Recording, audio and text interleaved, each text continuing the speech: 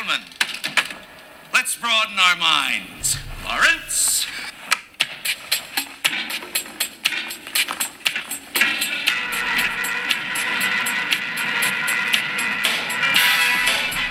From the Ancient One studio, this is the Cubic Shenanigans Warhammer Podcast. Welcome to the Cube.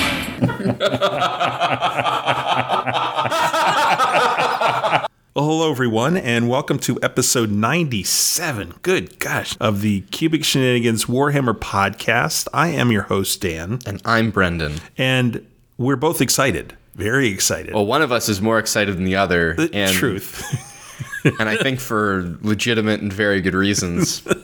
One of us has been playing the Battletome that we're going to review for about three years. 3 full years. Yeah. Yeah.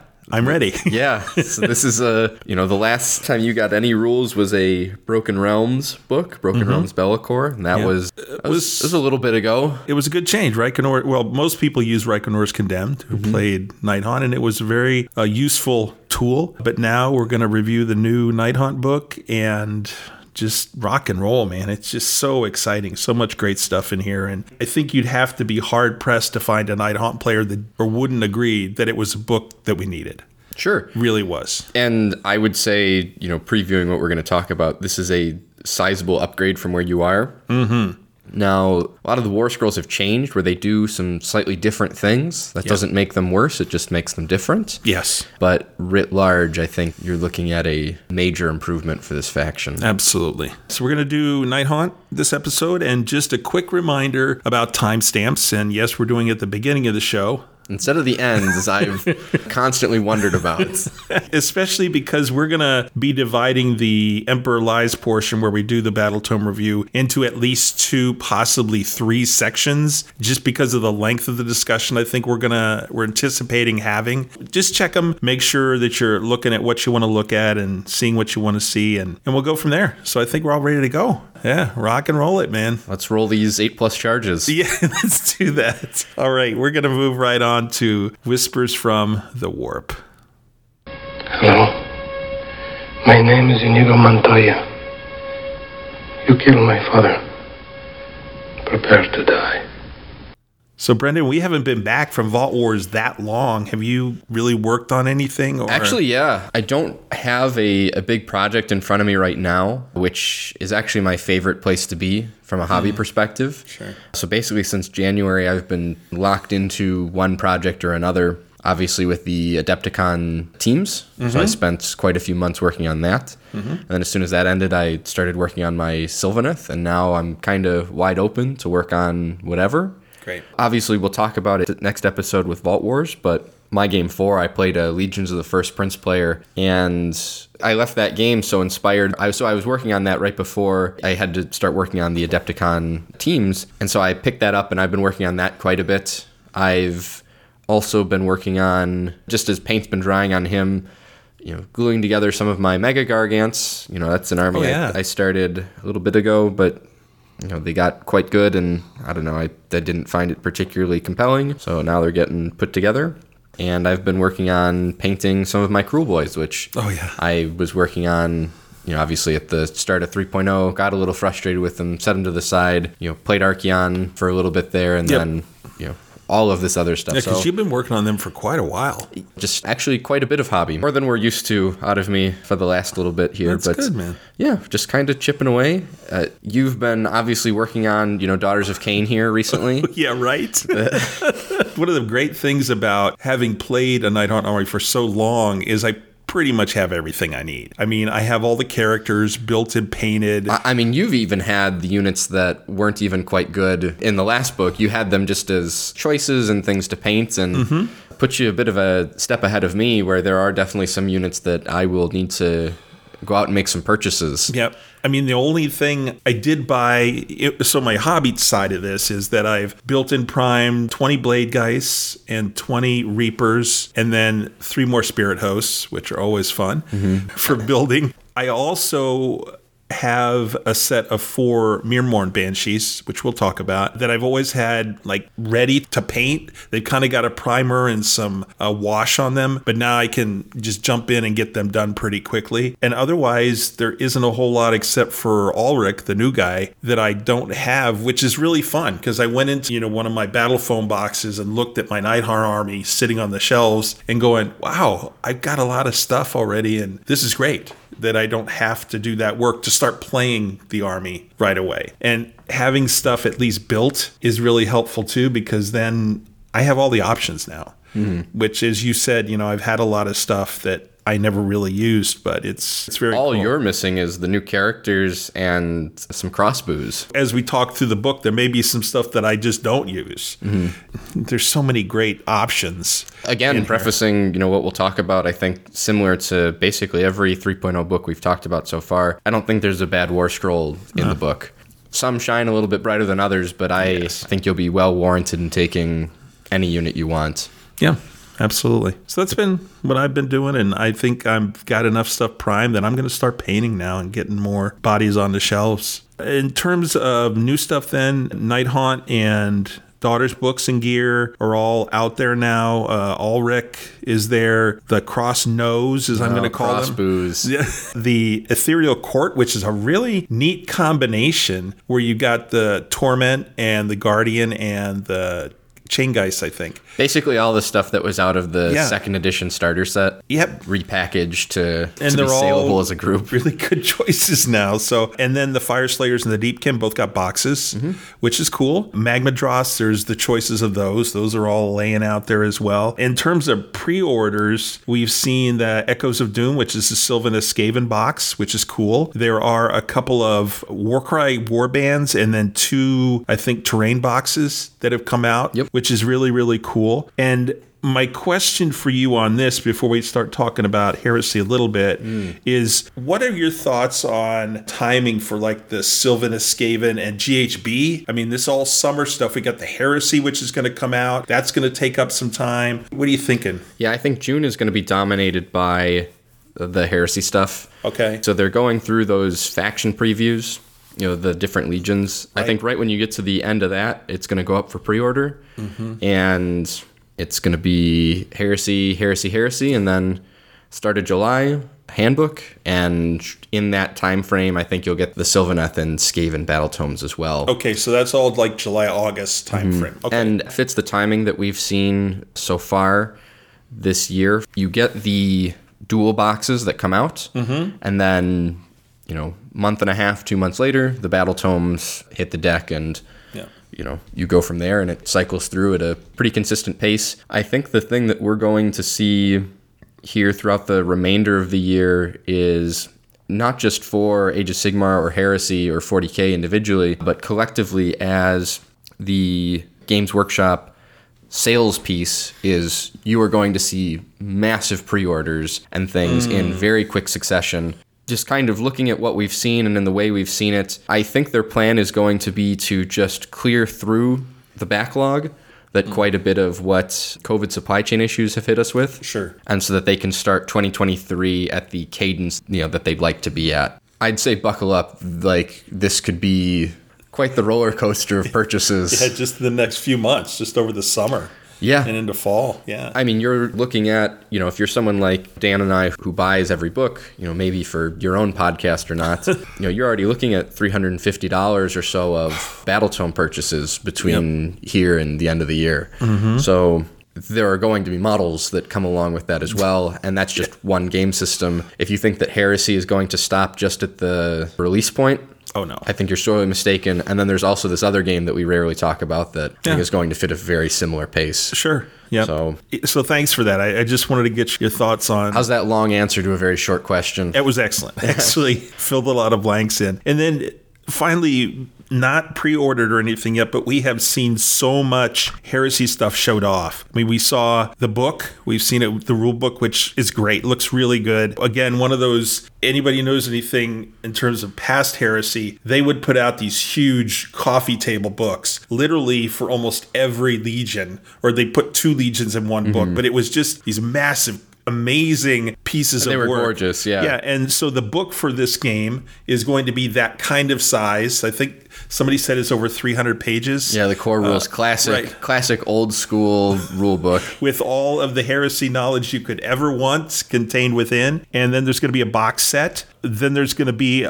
2 separate books for the loyalists and the heretics, which I find interesting because that's different than they did before, where they only had 1 or 2 in a book. And I think that's great, where depending on which side you pick, you can buy one of those books and then stay with that side, and you've got everything you need to run your legions. Legion-specific rules. Then we know that we don't know for sure. We know that there's still stuff left over. And I was looking at this, that we've still got Titan Legions, Mechanicus, Custodes, Imperial Army. We've got all that stuff outside of the Space Marines. And my guess is that they are going to have a book just for those things, just like they do for the Legions. They said at first it's going to be kind of like a supplemental piece of information, and that people are going to be able to participate in it with their non-Space Marine armies. Which is good. That's good they're doing that. And then we've seen, a 20-man squad, which is pretty typical. And then the way that the weapons have come out, Brendan, we talked about so this. Exciting. Oh my gosh. And it's just what you need. It's what we've always wanted with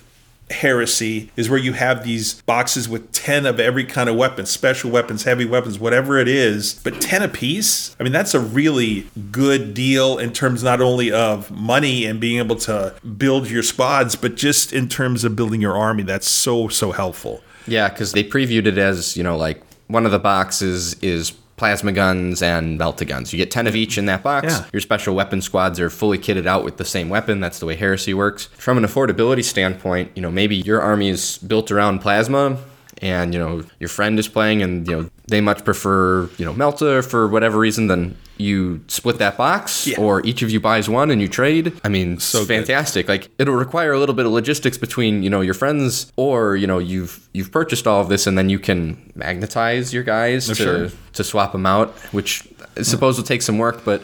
Well, it'll be easier because they're going to be plastic. Instead of resin. So that's always easier job. But yeah, all that stuff coming around. Lots and lots of things floating around, and it's really, really cool to see. Moving on to games played. I did a little bit, again, with the usual Civ stuff that I do, and then that Steve Jackson's Sorcery I talked about last time. But I have purchased Chaos Gate, Demon Hunters, which is a follow-on to a very ancient game called Chaos Gate, which was Marines versus Chaos. Okay. It was very pixelated, that kind of thing. It's very much an XCOM type of a mechanic where it's turn-based. So you move all your guys, your enemy moves all their guys. I've played 3 scenarios so far, and it's been really, really good. The graphics are really good. The sound effects are really cool. Something Nurgle blows up and it's like liquidy and mucky and great. Very cool stuff. The cinematic quality is definitely not StarCraft level,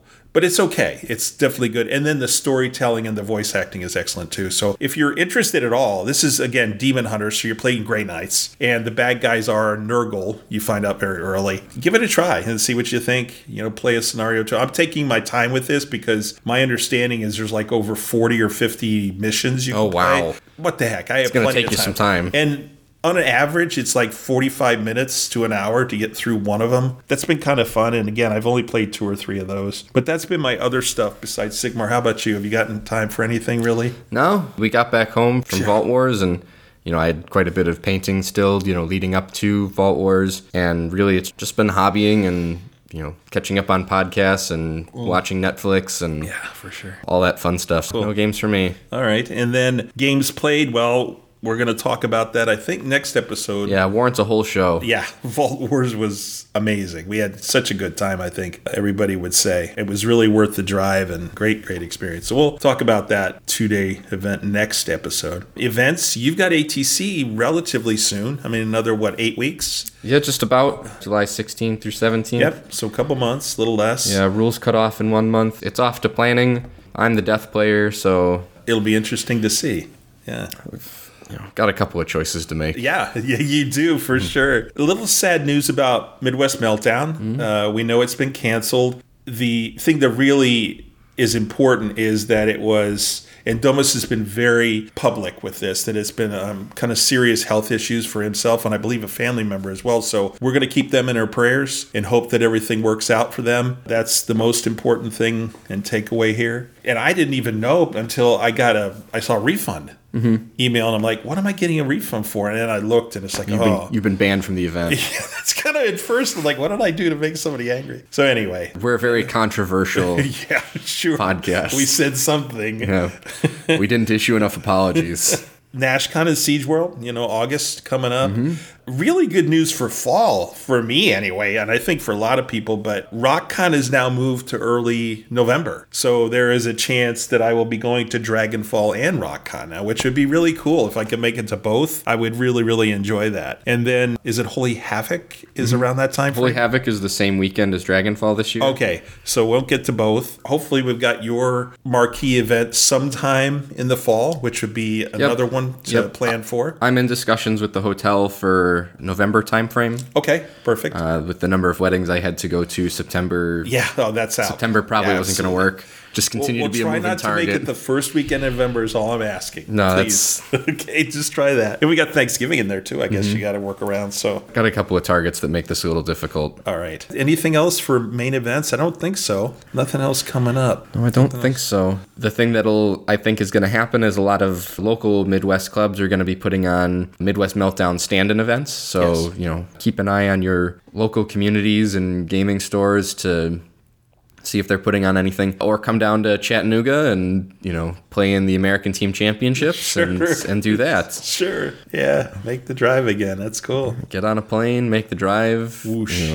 Chattanooga's lovely. Go for it. What's funny is it's actually being hosted at the exact same venue that my last gymnastics nationals was at. No way. Yeah. All those years ago. Wow. Yeah. So I'm going to ask, are you going to be the same team this year as you were last year? Not quite the same team. We had an individual who wasn't going to be able to make it for kind of travel reasons, and we have another individual who won't be on the team for, we'll call it medical reasons. Sure. So we've picked up 2 new players, but half of the team is going to remain the same as it was before in terms of player base. And our other 2 players this year, John Anderson, who's very excited to be in a team's event. I know he's very interested in making the American AOS Worlds teams, and hopefully we can use this as an opportunity for him to showcase his talents. And then Mrgank, who is playing out of St. Louis. He's one of the best order players in the country right now, and we're very excited to have both of them on the team this year. So excellent stuff. Looking to repeat from prior years. Obviously, the last time it was hosted, we've got some prep to do. Exciting for you. Yeah, I'm anxious to hear the story as we get closer and get more details of armies and all those kind of things. So that's very cool. That'll be under wraps until lists are reviewed. So yeah. Still a little while, but that's all right. We have plenty of other stuff to talk about. All right, that's it then for Whispers, and here we go, man. The Battletome you've been waiting for quite a little bit. Yeah. All right, we'll be right back with Emperor Lies and Nighthaunt. Man, what are we, a team? No. We're a chemical mixture that makes chaos. We're a time bomb. So we are back, and we are going to be talking about the Nighthaunt Battletome. And we want to make a few introductory comments. First of all, very cool. We opened our books yesterday, Brendan, and in the back, behind a little cover piece of paper, there was a set of tokens, and they are all for Wave of Terror, which we're going to talk about, which is very cool that they gave us a separate set of tokens. They gave us so many. Oh, there's a bazillion of them. And we got a cool, Nighthaunt ruler in there, the 9-inch ruler. Yeah, whatever. But having those tokens, very, very helpful. And that was a really cool thing. In terms of points for this army, yes, the points have gone up, as you would expect, given the change in the quality and the rules that you have inherited. For an example, I give, and we'll talk about this in more detail to put it in context later, but the fact that Chain Rasps went up about 20 points, for a unit of 10. Well, they went up because, number one, they all have Retreat and Charge now. That's a pretty powerful ability. It's huge. They all have a 6-up ward no matter where they are on the board. They don't have to be babysat anymore. And just those 2 things alone are worth a lot. And so, yes, the army went up in total, some significantly, but that's what you you get. In this game, you pay for abilities and... But you should always be paying for your rules. As you should. When something is priced too cheaply, it becomes too efficient. You're not paying the commensurate number of points for what you're getting on the table then, and you're seeing overperformance, as opposed to your ideal state where everything has some level of balance, and then the ultimate expression of result of the book is player skill in matchups and missions. Sure. Which is good, which is what you want. Just to comment about that. And then stats. What we want to do for unit stats is just kind of give you the baseline stats for everything rather than having to repeat it every time we go over a separate unit war scroll. And we will note changes if there's any unique things. But basically, this entire army flies, number one. Number two, it has an 8-inch movement, which is so good. Even the leaders now have an 8-inch movement. At a minimum. Yeah. And we've got 10 bravery, except we'll talk about the exception. Yeah, this single exception. And they all have a 4-up non-rendable ethereal save, except for one unit. Except for the one... Which we'll talk about again. But that's it then. So 10 bravery, 4-up ethereal, 8-inch move. We'll talk about exceptions as we go through individual units. But that's it. I think any other introductory thoughts on the book, Brendan, as we go through? Major improvement. This is going to go from an army that you see in a relatively niche setting, obviously with recent bias kind of gone, in Tom winning Vault Wars, going 5-0 with Ghosts, and then Rania, who is, I believe, playing out of Norway. Okay. Who, at time of speaking, is 10-0 at Worlds between singles and teams combined. And has been an excellent Nighthaunt player for quite a long time. You have these kind of individual high-skilled players who are taking excellent results with the army. This is going to move from an army where it requires high skill to achieve high levels of success to being an army that forces some very difficult questions to some of your major predators that are out in the game currently. Okay. And just to clarify, Tom did use... All he had was everything that was available at the time. Okay. So that was the 2018 edition book, Broken Realms Be'lakor, and then whatever war scrolls were available in the box. In the box. Okay, correct. that's it. All right. Just wanted to clarify that so people weren't thinking he was playing with all the new rules yet. No. The weird kind of Nighthaunt 1.4 settings. Yeah, sure. Okay. Well, let's move on to allegiance abilities then. These, Brendan, you have stated in the last few weeks are some of the best in the game now. This is probably... As far as a single page of rules goes, an 8.5 by 11 sheet of paper, probably top 5 all-time Age of Sigmar page of rules across all editions everywhere. If you were to play this book without, or even just with the older version of this rules, I think we'd be talking about kind of some of the similar problems that the book would have, but it being moved to here in the battle trait, a lot of the rules and mechanics that they're concerned with make them excellent. You've seen improvements in basically every phase of what they do. And, I mean, let's just jump right into it then. There are 4 sub-factions. Sure. Cool, we'll talk about those in just a little bit. Yep. You have the Aura of Dread, which is where before you were handing out -1 bravery. This is kind of the equivalent here. Enemy units are terrified while they are within 3 inches of any friendly Nighthaunt units. While a unit is terrified, it cannot issue or receive the Inspiring Presence command ability. This ability has no effect on Nighthaunt units. Jeez, I cannot tell you how many times in this at Vault Wars, we played those 5 games, that somebody used Inspiring Presence to save a unit that was definitely going to be running off the board. And boy, it would have been so cool to have been able to make a bunch of Reavers or a bunch of Thralls or somebody run when they lost 4 or 5 models. Yeah, it's big. Huge. Yeah. It's just amazing. Now, Ethereal is still a rule, but Ethereal has new stuff now. It still is ignoring modifiers, positive or negative to save rolls for attacks that target Nighthaunt units. However, every unit in the book now gets a 6-up ward, no matter where they are. So no more babysitting for a lot of the units. They don't have to have a hero close. And another huge addition is that every Nighthaunt unit can retreat and still charge in the same turn. Wow. So one of the things that I think is really interesting, and it's not going to be a huge deal, is that Ethereal is moved to a battle trait. So if you ally in Nighthaunt units, they're not Ethereal. Yeah. That they are... Which is so bizarre, Yeah. actually. It's a little unusual. So if you were thinking about allying in some ghost units for some reason, they're not really ghosts anymore. They go from being semi-solid to very solid. An army gaining retreat and charge wholesale across the board is pretty sizable, especially since you see a lot of the bonuses in the army are going to come from charge rolls or having charged. I found that really interesting that you look at that and you see what is the special rule for this unit. All of them are tied into this, which is what it should be. It's fair. Yeah, this is going to be a nightmare, though, for slower players. Moving potentially 100 plus models every turn. Yeah. That's going to be an issue. You're going to be touching each model potentially 3 times in each of your player turns, which is a lot. Yeah. Yeah, that's going to be a challenge for sure. Next up is Discorporate. You can use this command ability when a friendly Nighthaunt unit is picked as the target of an attack in the shooting or combat phase. That unit must receive the command. That unit has a ward of a 5-up instead of a 6-up until the end of that phase. This is a great alternative to not being able to use all-out defense. Absolutely. Very glad that they get something, that they can increase their defensive bonuses, right? It's still a command that has to be issued.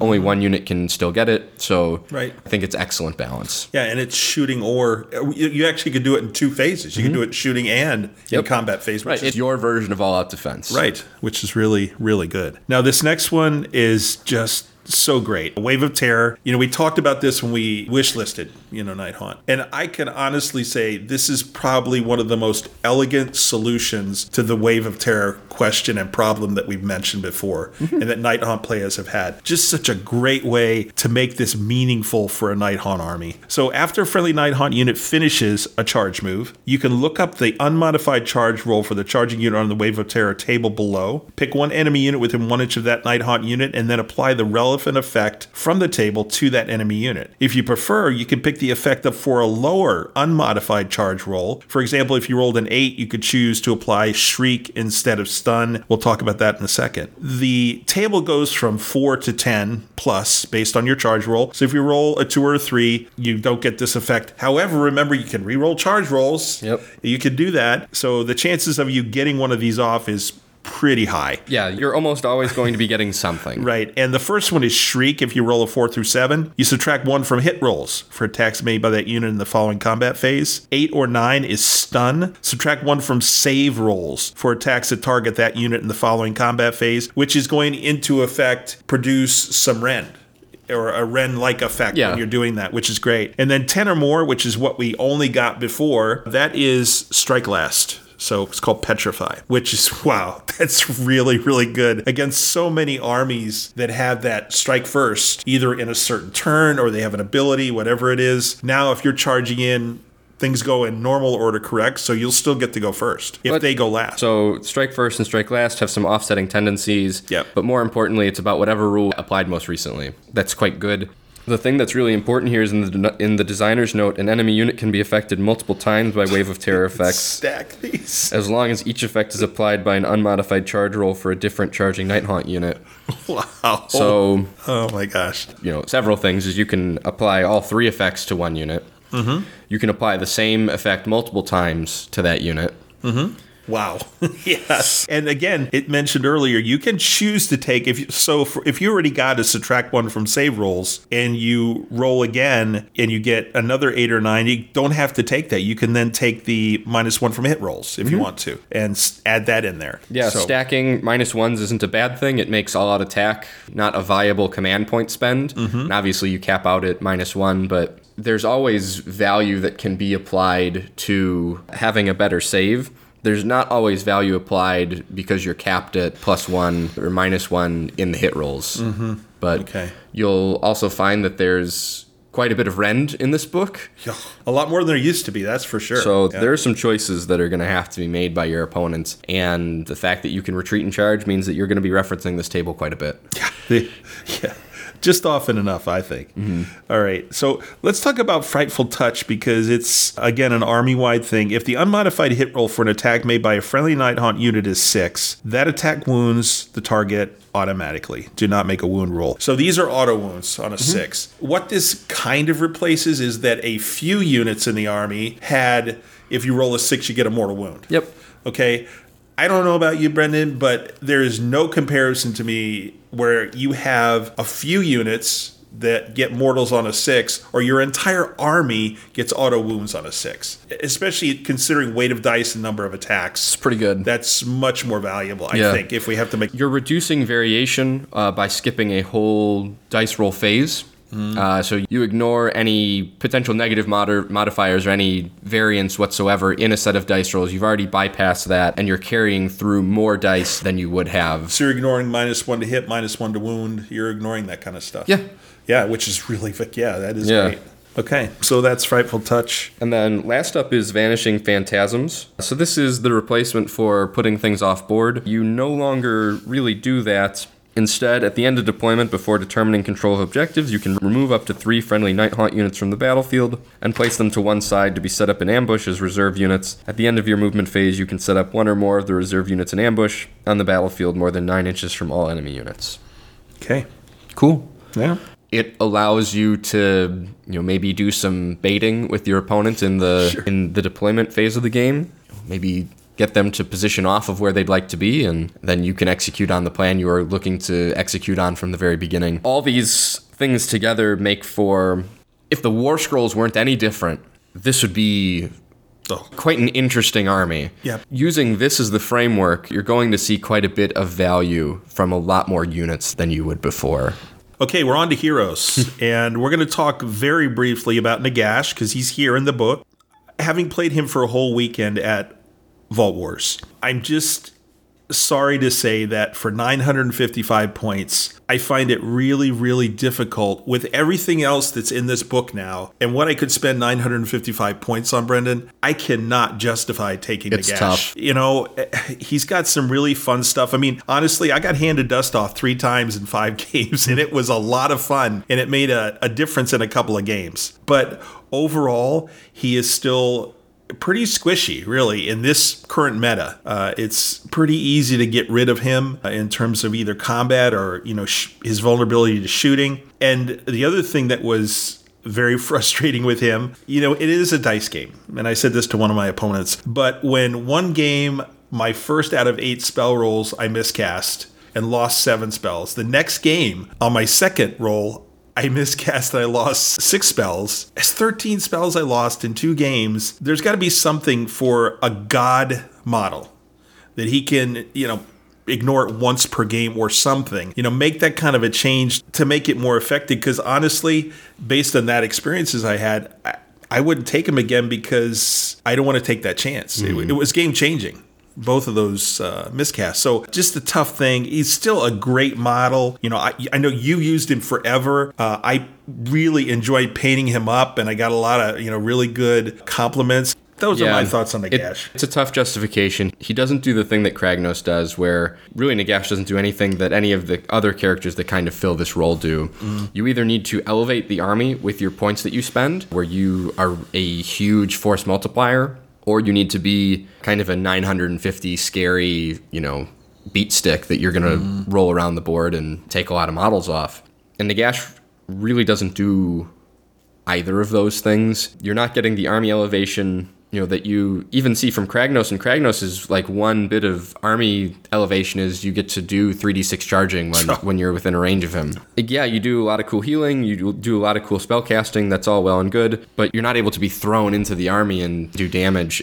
It's just disappointing. Popping over to Nighthaunt proper. Here we go. Let's talk about Lady Olinder, Dan. This is a model that you were trying to use for a period of time, but I think now creates a very compelling decision piece for Nighthaunt players. In terms of profile, she has the profile standard we talked about, except she has 7 wounds. And she is a hero. She is a wizard. She can attempt 2 spells, and she can unbind 2 spells. She is a war master, so even if she is not the general, she is treated as a general. She has her little handmaidens for her 6 attacks, which, again, don't do mortals now, but they would auto wound on 6s. Yep, which is great. We have Grave Sands of Time, which is very different in a great way. This unit has a ward of 4 up. Thank you so much for making this change and making her so much more survivable just with that. And then we have something else later that's going to make her even more durable. We have No Rest for the Wicked. once per battle at the start of your hero phase, if this unit is on the battlefield, you can return up to D6 slain models to each friendly Nighthaunt summonable unit on the battlefield. Excellent. Get back my Blade Geists and my Reapers and my Harridans and Spirit Hosts. If she's got a retinue of 3 of them, 2 are dead, she could get them all back. Great. Once per battle, but that's fine. Mortark of Grief. This is a command point mechanic here. Roll the dice each time an enemy unit issues a command within 12 inches of this unit. On a 5-up, that command is not received. It still counts as having been used, and the command point is lost. The thing about this is it says an enemy unit issues a command.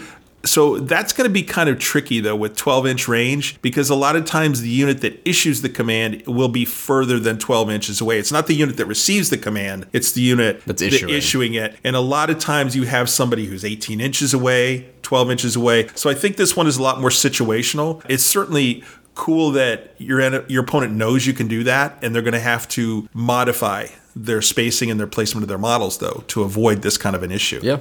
So that's really, really cool. Lifting the Veil is essentially the way it was before. At the start of your shooting phase, you can pick one enemy model or unit within 12 inches of this unit. On a 2-up, that unit suffers the number of mortal wounds equal to the roll. Add 1 to the number of mortal wounds the target suffers if it is terrified. We talked about that rule. So if you got cool. Nighthaunt within 3, great. Any enemy models are slain by this ability, you can heal up to D3 wounds allocated to this unit for each enemy model that was slain. So if you kill 2 models, that's 2D3 she can get back. If you get 7, it's 7D3. Woo! Oh no, we can only take her back up to 7. Okay, fair enough. And then she has her spell, which really hasn't changed. Her unique spell, which is Grief Stricken, casting value of 7, range of 18, which is very respectable range. If you cast it, pick one enemy unit within range of visible a caster, subtract 1 from hit rolls for attacks made by that unit, and add 1 to hit rolls for attacks made with melee weapons by friendly Nighthaunt units that target that unit. So, great. They're -1 to hit. You're +1 to hit for that unit. Great. She is now 340 points. She went up quite significantly. I think there are going to be people on both sides that don't think she's worth it, that think she's worth it. I like her because she does a little bit of everything for your army now. And everything that she does is worthwhile. Let's talk about her combat profile. Yeah.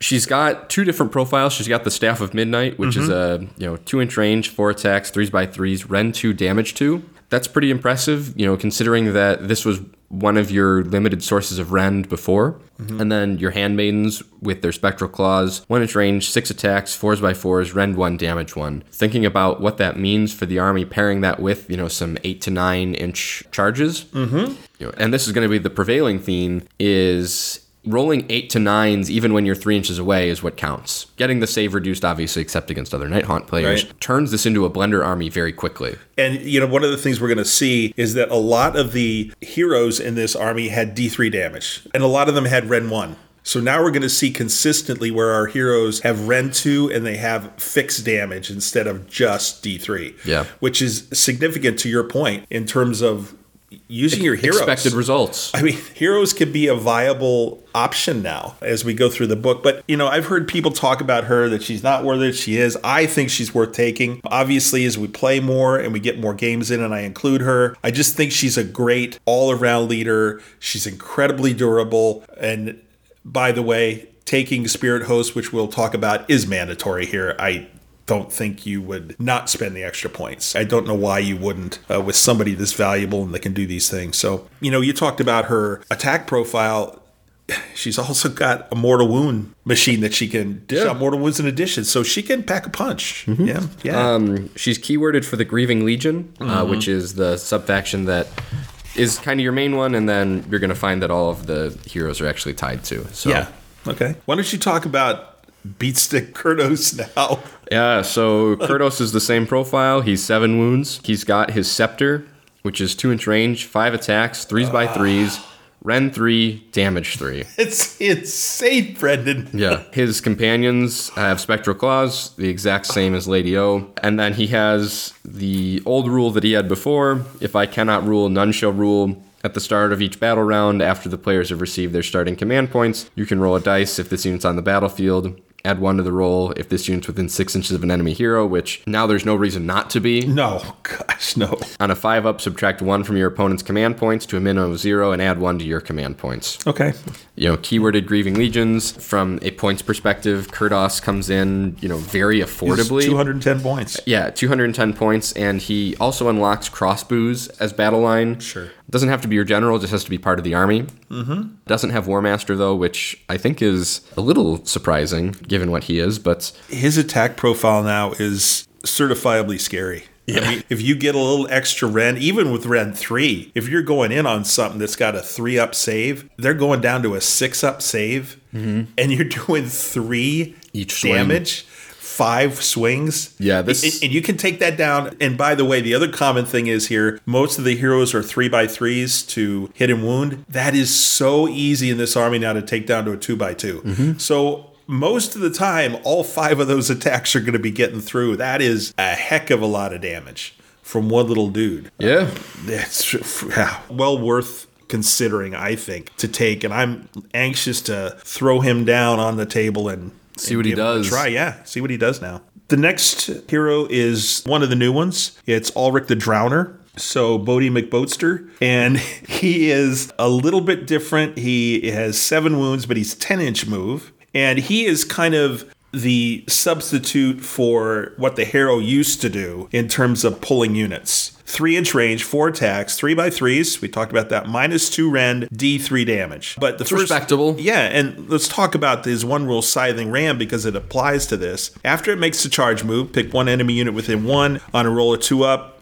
D3 mortals, so impact damage. But if any enemy models are slain by those mortal wounds, you add D3 attacks to his profile. So he could have up to 7 attacks. Yeah. Reasonable. Pretty good. He is 175 points, by the way. His command ability, Passage Through the Underworlds. You can use this at the start of your movement phase. If you do so, pick 1 friendly Nighthaunt unit on the battlefield that is visible to him. This unit must receive the command. So he is a totem, so they have to be within 18 inches. Yep. Versus 12. No. Pick 1 friendly Nighthaunt unit on the battlefield that is visible to this unit. That's it. That unit must receive the command, though. Okay. Right, yep, that's you're a right. trick. Yep. Because I was thinking the same thing. I was like, this is incredible. Pull them from anywhere. Yeah. It's a little bit more restricted, but only barely. Still very good. Mm-hmm. First, remove the unit from the battlefield. Set it up again on the battlefield more than 9 inches from all enemy units. That's this unit. And then remove the other friendly unit that you're teleporting from the battlefield. Set it up wholly within 12 of Ulrich, more than 9 from enemy units. So that's exactly what your general could do, not hero. Everybody used him as their general. Because you could set him up where you needed to, and then the unit came to him. You could teleport. That was a allegiance ability, actually. Yeah, battle trait. I think he's worthwhile considering, especially if you've got a unit that's engaged somewhere, but you want them somewhere else, or they've taken care of a unit. They're down to maybe 1 or 2 models. They're going to run. Now, all of a sudden, next turn, you can pull that really strong unit over to where he is or somewhere else on the board. And, man, they can do some work over there if they're done in one part of the board. So that's really cool. Eminently affordable, super reasonable choice. Yeah, very much so. Then you've got Reikenor, the last of your named characters here. Also, Grieving Legion. 7 wounds, 14-inch move is the difference here. Wow, 14's great. Yeah. I mean, he's on a flying horse. He better go fast. Yeah, it's true. Yeah. He's got the Fell Reaper, which is a 2-inch range, 5 attacks, 3x3s, rend 2, damage 2. Here we go again. Ghostly Hooves and Teeth, 1-inch range, 3 attacks, 4x4s, no rends. This is the first no rend profile we've seen so far, so... It's horses. Yeah, pretty good start. He's a 1-cast, 1-unbind wizard. Mm-hmm. The Corpse Candle works the same as before, where in your hero phase, before you attempt to cast a spell, you can pick either this unit or an enemy unit within 12 inches. The unit you picked, if it's an enemy unit, suffers 1 mortal wound. And if you pick it and you suffer that 1 mortal wound, you add 1 to the casting roll if it's an enemy, and 3 if it's you. Yep. Cool. Perfect. Excellent. You can add 1 to hit and wound rolls for attacks made with the unit's Fell Reaper if the target is a priest or a wizard. Okay. Not bad. And then you've got Wraithstorm, casting value of a 7, range of 12 inches. Pick an enemy unit within range. Visible to caster, it suffers D3 mortal wounds. Any models in that unit are slain as a result of this spell. That unit immediately suffers an additional D3 mortal wounds. Yeah, now here, you're thinking, well, you have to use it on small units, but what you could do is if somebody's down to 1 or 2 wounds... On a multi-wound model in multi... Throw it on there and then 2d3. So that's really great stuff. He's 190 points. Still very affordable for what he does. Yeah. Very, very good. And having that +3 to cast, I am going to say, I forgot before this past weekend how valuable that was. But man, it was so good. And that just healed him up.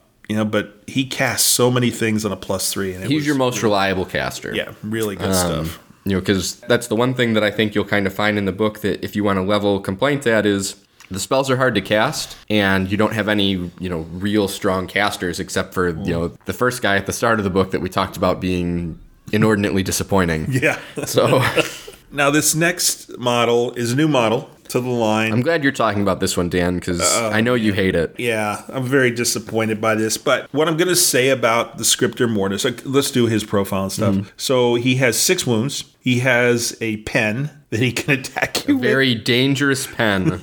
Which has rend, by the way. Wow. 3 attacks, 4x3s, -1, 1 damage. He has the Flickers of Witchlight. He can, if there is a Nighthaunt summonable unit within 6, he can slough a wound off. Yep, once per phase. Yeah, nice. Okay. Sentenced to Eternal Torment. This is kind of a long rule, but we're going to go through it because that is his thing. In your hero phase, you can say that this unit is going to record the name of a judged soul. If you do so, pick one enemy hero that does not have the death keyword and is visible to this unit to be the judged soul at the start of each of your subsequent hero phases. So that is once per battle round. If the judged soul and this unit are on the battlefield, you must make a judgment roll. So you must make the roll for the judged soul. And this unit cannot record the name of a different judged soul in that phase, which means that you could pick somebody different in another phase. Okay. In addition, if the battle would end and the judged soul and this unit are on the battlefield, then before the battle ends, you must make a judgment roll for the judged soul. Okay, here we go. To make a judgment roll, roll a dice. If the roll is less than the number of the current battle round, yeah, right. The judged soul suffers 2d6 mortal wounds. Oh, that's great. The same unit cannot be picked to be judged soul more than once in the same battle. Okay, this is so unreliable for 155 points. That's a lot of points. It's a lot of points. You can get a lot of other things in this book for 155 or close to 155 points. They're going to do so much more cumulative damage reliably than this guy is. It is just way too swingy, and all of a sudden it's turn 2 and you roll that 1, or it's battle round 2, you roll the 1, you're like excited, and you roll a 3 on your 2d6. And you're like, oh, okay, I am so glad I rolled that 1. It's just way too swingy. But if somebody wants to take him, that's awesome. If you feel that you love the model, you want to get it on the board, I encourage you to do that. I think where this thing would be really, really fun is in a narrative setting where you could take a couple of them, to increase your odds per se. You could pick a couple different heroes, and then if it goes off, you can make it part of your story. That would be cool. It'd be awesome cool when you roll those dice and make the roll and the thing blows up, whatever it is. You roll a 10 or an 8 or something. That's great. But otherwise, in terms of playing in a competitive type of environment, I just don't see these points being spent on this model. And it is a great model. It is very, very cool. But no, not happening, at least for me. Fair enough. Yeah. So next up is 2 of my favorite units out of this book. And why don't you talk about both of them? Because they're similar. Yeah, so you have the Knight of Shrouds on foot and the Knight of Shrouds on steed. The one on foot has 5 wounds. The one on steed has 6 wounds and a 12-inch move. They both have the Sword of Stolen Hours, which is a 1-inch range, 5 attacks, 3x3s, rend 1, damage 2. Damage 2. The one on horse obviously is a horse, so 1-inch range, 2 attacks, 4x4s, no rend, damage 1. They both have the rule Stolen Hours. At the end of the combat phase, if any enemy models were slain by attacks made with the unit's Sword of Stolen Hours in that phase, which is very doable. You've got a lot of them and they do 2 damage. You can heal 1 wound allocated to this unit and add 1 to the wounds characteristic of this unit. That's under perfect circumstances, your Knight of Shrouds can be a 15 wound hero. It obviously takes a lot to do that, but it's pretty cool. I think that's neat. Yeah. Now, the difference between the two, they have a very similar ability, but they're slightly different, is the Knight of Shrouds on foot has Spectral Overseer. Once per battle round, this unit can issue the Redeploy or Unleash Hell command to a friendly Nighthaunt summonable unit without a command point being spent. Okay. Cool. And in the combat phase, when you pick this unit to fight for the first time in the phase, you can pick 1 friendly Nighthaunt summonable unit wholly within 12 inches of this unit. that has not yet fought in that phase. This unit and that Nighthaunt summonable unit can fight one after the other in the order of your choice. And that's the same for both. That one is. Yep. The second paragraph is the same there, but the Knight of Shrouds on Steed has the Lord of Geist ability with that same second paragraph. But first, they have once per battle round, this unit can issue the all-out attack command to a friendly summonable Nighthaunt unit without a command point being spent. Okay, that's something you're going to use regularly. Yeah, you're getting out of the both of them 5 free command points effectively, where you don't have to do some of the maintenance the same. Your Knight of Shrouds on foot is 135, and on your horse is 155. Yep. And that's a steal. Obviously, before it was easy to value command points at 50 points, because that's what, battalions got you. Now it's a little bit more nebulous, but you're getting 5 of them for free on each of these war scrolls. And as we turn the page here, we're actually going to see in one of these other war scrolls that you can actually take it a step further if you're really looking for that combination. Great combat profiles, very affordable. Yeah. Some solid rules that encourage you to actually use the models probably the way that we should have been able to use them from the beginning. Agreed. They're not incredible combat heroes, but boy, they're respectable. Yes, they are. Absolutely. I mean, I would have no problem making the Knight of Shrouds on Steed my general, giving him some type of an artifact to provide some kind of benefit. Mm-hmm. And the fact is, you said you can... If you do this right, you can end up getting 2 more wounds every battle round. Correct. Woof. Yeah.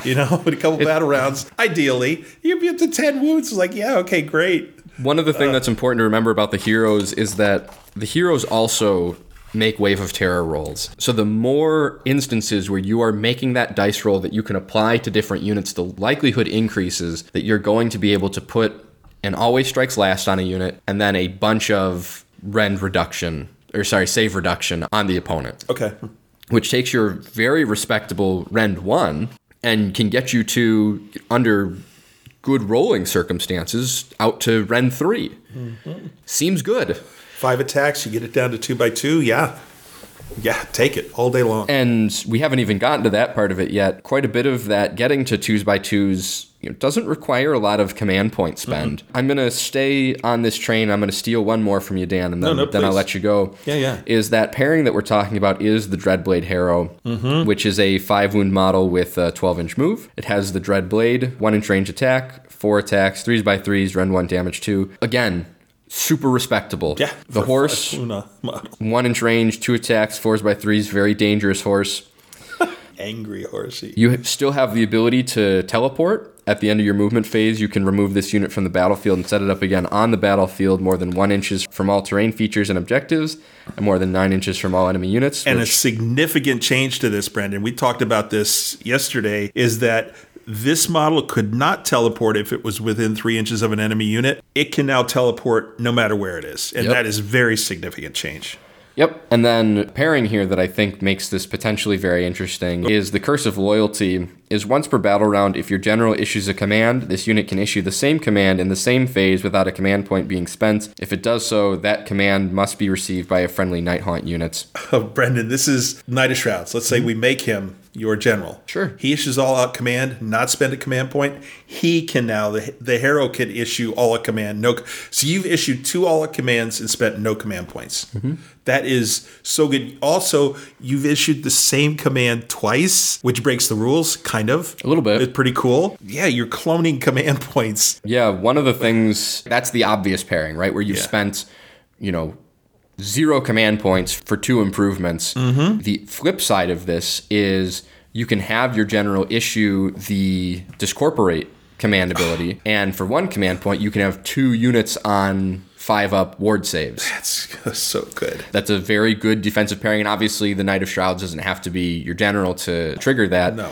But I think you'd be well suited to make strong consideration for the Dreadblade as a unit that you should be, taking for efficient command point usage at 145 points. Yeah. You can do a lot worse. Again, another opportunity to make a good charge roll. Again, 5 wounds, so be careful. Look, if they roll that 10 plus and they fight last because you charged in with the Dreadblade. Yeah, who cares? Life is good. Yeah, absolutely.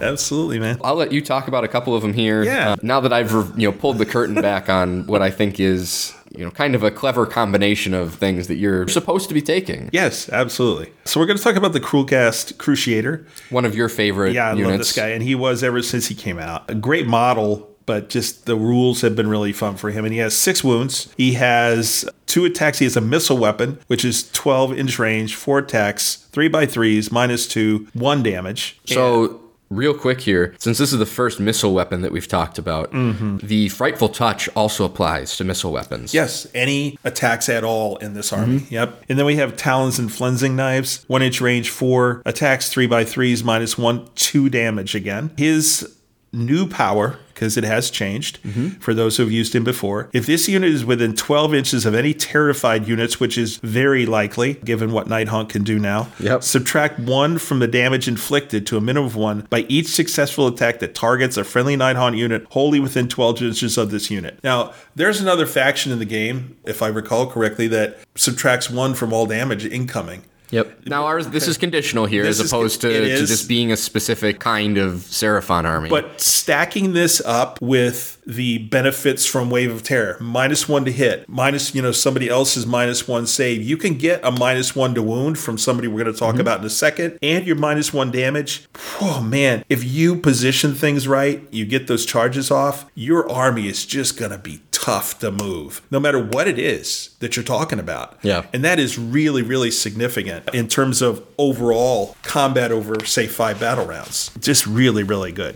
Yeah. So he's 150 points. He's a totem. Yeah, 18 inches again. Well worth the points and well worth considering. The next guy who I really like, and I know we have hardly ever, I can't think when I've seen him on the table. I used to use him. Yeah, you used to a long time ago, and I haven't, but I am going to start using this guy for sure. He's 140 points. It's the Lord Executioner, and he's a 5-wound hero again. He has Decapitating Great Axe, and here's another great profile for a hero again. So 5 attacks, 3x3s, -2, 2 damage. Poof. And yeah, get him in there, have him start swinging. For sure. Staring death in the face. At the start of the combat phase, you can pick 1 enemy unit within 3 inches of this unit. Subtract 1 from wound rolls for attacks made by that unit. There you go. That's stacking with that -1 to hit. The -1 damage. Boy, good stuff. And, that's any attacks that unit makes. So it doesn't matter if it's attacking multiple units, whatever it is. Attacking the Lord Executioner, attacking the unit of Chain Rafts you charged in, Bladegeist, Grimghast, whatever. Doesn't matter. Doesn't matter. Yep. And he has a built-in 5-up ward save. So you're not going to have to use something to kick that up on him, which is really great. Makes him more survivable. Again, with all of these heroes, especially the ones with smaller amounts of wounds, it is just so helpful when we get to it. We keep referring to Spirit Hosts that we have them to make these guys more durable, because I think what you're going to see, I know for me personally, you're going to see my heroes getting stuck in a lot more than they ever were. So having them be able to take the hits back when they dive in is a really big deal. Yeah. All right, let's move on to our next wizard. Yeah, the Guardian of Souls, 5-wound hero again. Chillblade, 1-inch range, 3 attacks, 3x3s, rend 1, damage 2. 1 cast, 1 unbind wizard. Nightmare Lantern, you still add 1 to wound rolls for attacks made with melee weapons by friendly Nighthaunt units wholly within 12 inches. That's such a great buff. Yeah, Man. Solid. Great. Really good. Spectral Lure, casting value of a 6, range of 24. Pick 1 friendly Nighthaunt summonable unit wholly within range and visible to the caster. You can heal up to d6 wounds allocated to that unit, or if no wounds are allocated, you can return a number of slain models of that unit that have a combined wounds characteristic of d6 or less. A couple of things here. So the range is so exceptional, 24 inches. The thing, though, is that for those who got used to using Reichenor's Condemned, the procession, he's back down to d6. He doesn't have any buffs from anything else. Yeah. So it's D6 instead of 2D6. But it is what it is, and his buff is really what you take him for. I think what you take him for, that's my opinion, is that +1 to wound. Getting the bodies back, but it's still a spell, and you still have to roll a dice. And it is D6.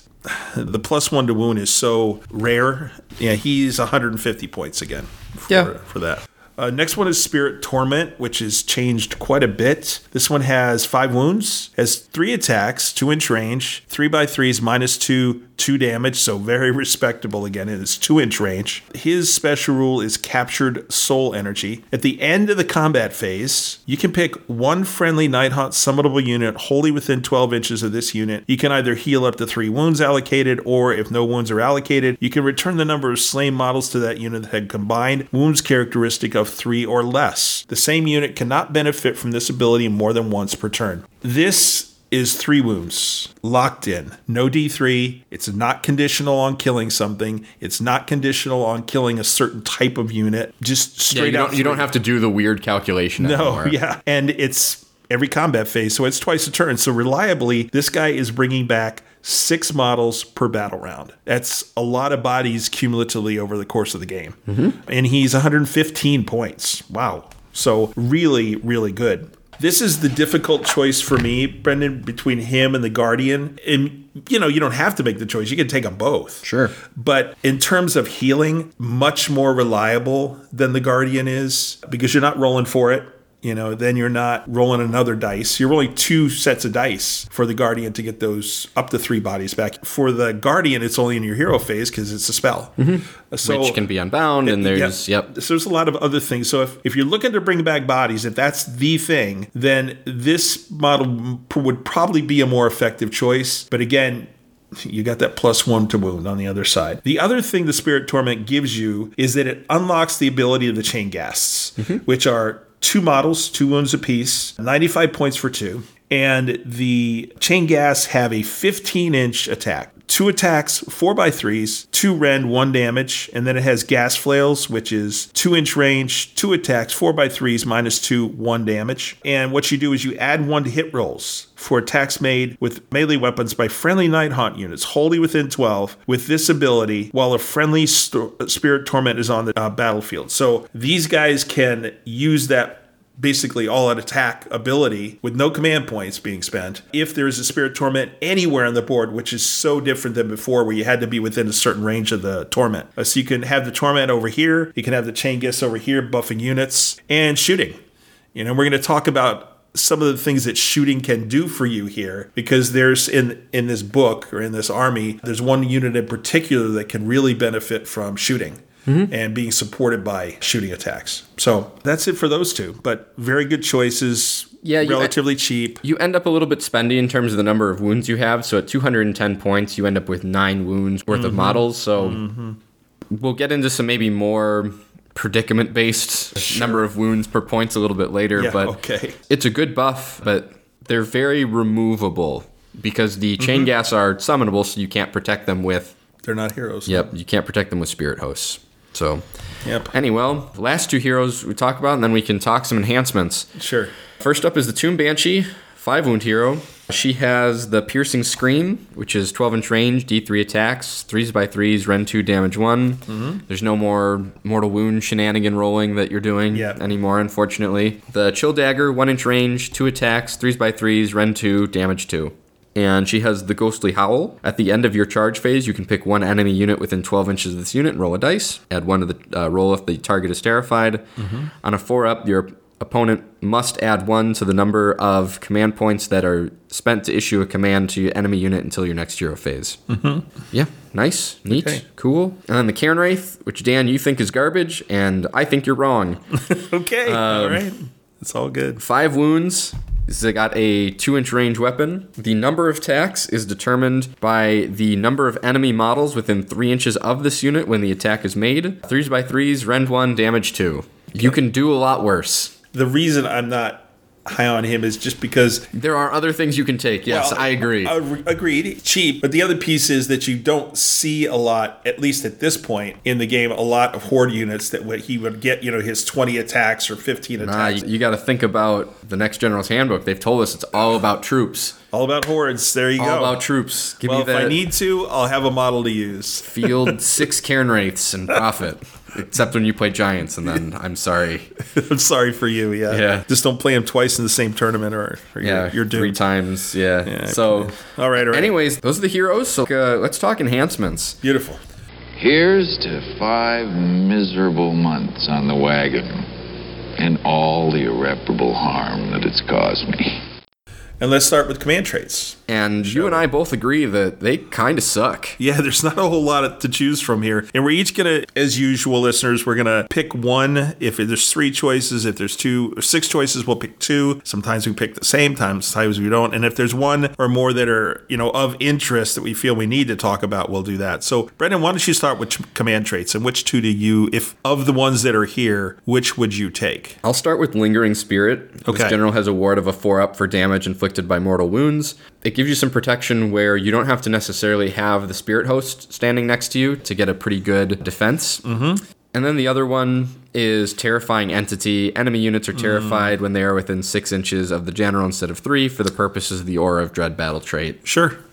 Okay. What that one lets you do is it lets you tag, units that are a little bit further away. You can talk about yours, but I'd say you might be better served looking at the General's Handbook enhancements for your leaders. Absolutely. You had talked about one where, you re-roll your casting rolls. Boy, that would be really good on a Guardian, for example, if you want to get his spell off, those things. Yep. Yeah, absolutely. So the two that I picked are different this time. One is Hatred of the Living. You can re-roll hit and wound rolls for attacks made with melee weapons by this general that target an enemy that does not have the death keyword. There's maybe not a whole lot of heroes you're going to have that are going to want to do that, but there's some punchy little heroes here, and that might be beneficial. The other one is the Spiteful Spirit. At the end of the combat phase, if this general was allocated any wounds that were not negated during that phase, you can roll a number of dice equal to the wounds characteristic of the general. For each 4-up, each enemy unit within 6 inches of this general suffers 1 mortal wound. That kind of goes to my thought of the fact I'm going to probably get more of my heroes, including my general, stuck in a little more, since they're going to be a little more durable. If I've got a 6 or 7 wound general, heck, if I've got that Knight of If you've got a Shroud on 16 Steeds, wound... yeah.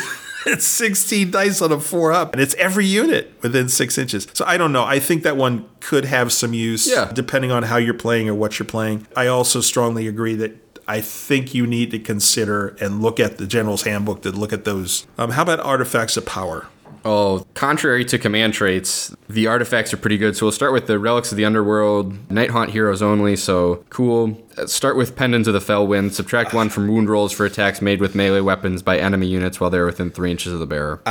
Hands up. I'm with you there. Yep. I agree with that. I think what you're looking at, pairing that with Spiteful Spirit, is pretty good. Mm-hmm. Agreed. You're not going to take much damage, but you're going to make any damage you take a real pain in the butt. Yeah, for sure. Yeah, because it doesn't matter if you take one or a bunch, you still get to roll the number of dice equal to your wound characteristic. So that's great. Okay, so next we have Weapons of the Damned. What do you think for this one? These are the ones that I'm super medium about. I guess if I have to, it's the Reaper of Sorrows. Pick one of the bearer's melee weapons. Before the bearer attacks with the weapon, pick one enemy unit within 1 inch of the bearer and roll 2d6. If the result is higher than the target's bravery characteristic, that weapon's rend characteristic is -3. If that unit is also terrified, it's -4 instead of -3. Okay, cool, whatever. But you're going to have to roll higher than bravery, 2d6. That's very situational in this game right now. Yep. There are a lot of units that have 7 or higher bravery. So, yeah, that was the same one I picked because, again, that rend characteristic of 3 or 4 with the number of attacks and the amount of damage our heroes are doing now. It's a really good choice.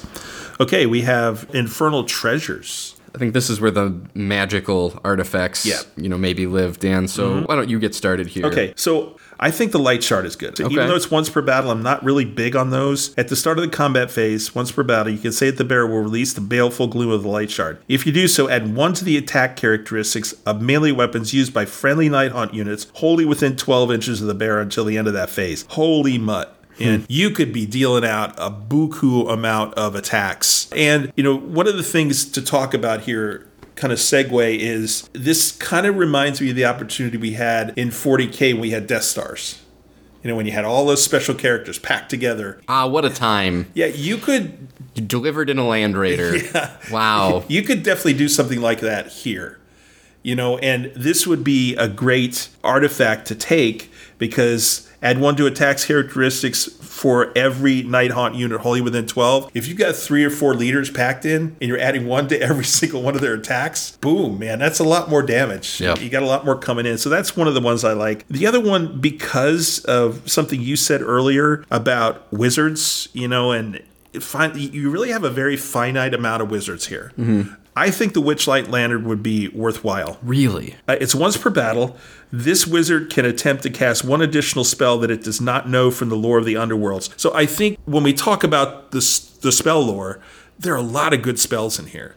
I think you'd so much rather have Arcane Tome. So then you could just pick a spell that you don't know. That's nice to have that. You don't have to say it, that you don't have to have that locked in, as part of your army list. So if you're playing a certain army, it's going to really benefit you. Yeah, so my first one was Light Shard of the Harvest Moon as well. really good artifact. The other one I'd take is the Soulfire Ring. At the end of the combat phase, you can heal up to D6 wounds allocated to the bear. If any attacks made by the bear in that phase slay an enemy model. I mean, I'm really telegraphing how much I really like the Knight of Shrouds on horse. Yes. Is really all I'm doing here. Sure. Pairing this, obviously, with your pick for the command traits of doing damage, or having taken damage, you do damage out. You will have done some damage. If any attacks made by the bear, your 5 attacks, 3s, rend 1 damage to. You're probably going to remove an enemy model as long as you're in the right combats. If you slay models, you pick up extra wounds. You pick up extra wounds, you can do more damage. You've really sold me on this command trait the more I think about this. So look out, everyone. I will be running a zillion Knights of Shrouds on horses. Okay. Right. So come the apocalypse. So here's the spell lore. We come up to this one. Yeah, very different than it was. Most of them are good. Most of them are good again. Okay. I'd say 4 out of the 6 I think are very good. I'll agree with that. Yeah. Which ones did you pick? Which 2? So number 1, Seal of Shyish. Yeah. Casting value of a 5, very castable. Range of 12 inches. Pick 1 friendly Nighthaunt unit wholly within range, visible to the caster. The unit has a ward of a 5 up until your next hero phase. Boom, that's a command point you don't have to spend. It's 2 command points you don't have to spend. Maybe 4 command points you don't have to spend. Right. You know, you can combo that with the Knight of Shrouds Dreadblade Harrow combination so that you can be a 5-up ward on a lot of units. Sure. Pretty good. The next one I'd say is Shade Mist, range of 12 inches, casting value of a 6. Pick 1 friendly Nighthaunt unit wholly within range, subtract 1 from wound rolls for attacks that target that unit until your next hero phase. Sure. That's very powerful. Both very castable. You know, the range is fine, especially since, as we just talked about, your strategy is going to be quite a bit more aggressive with everything. Sure. So my 2 are different.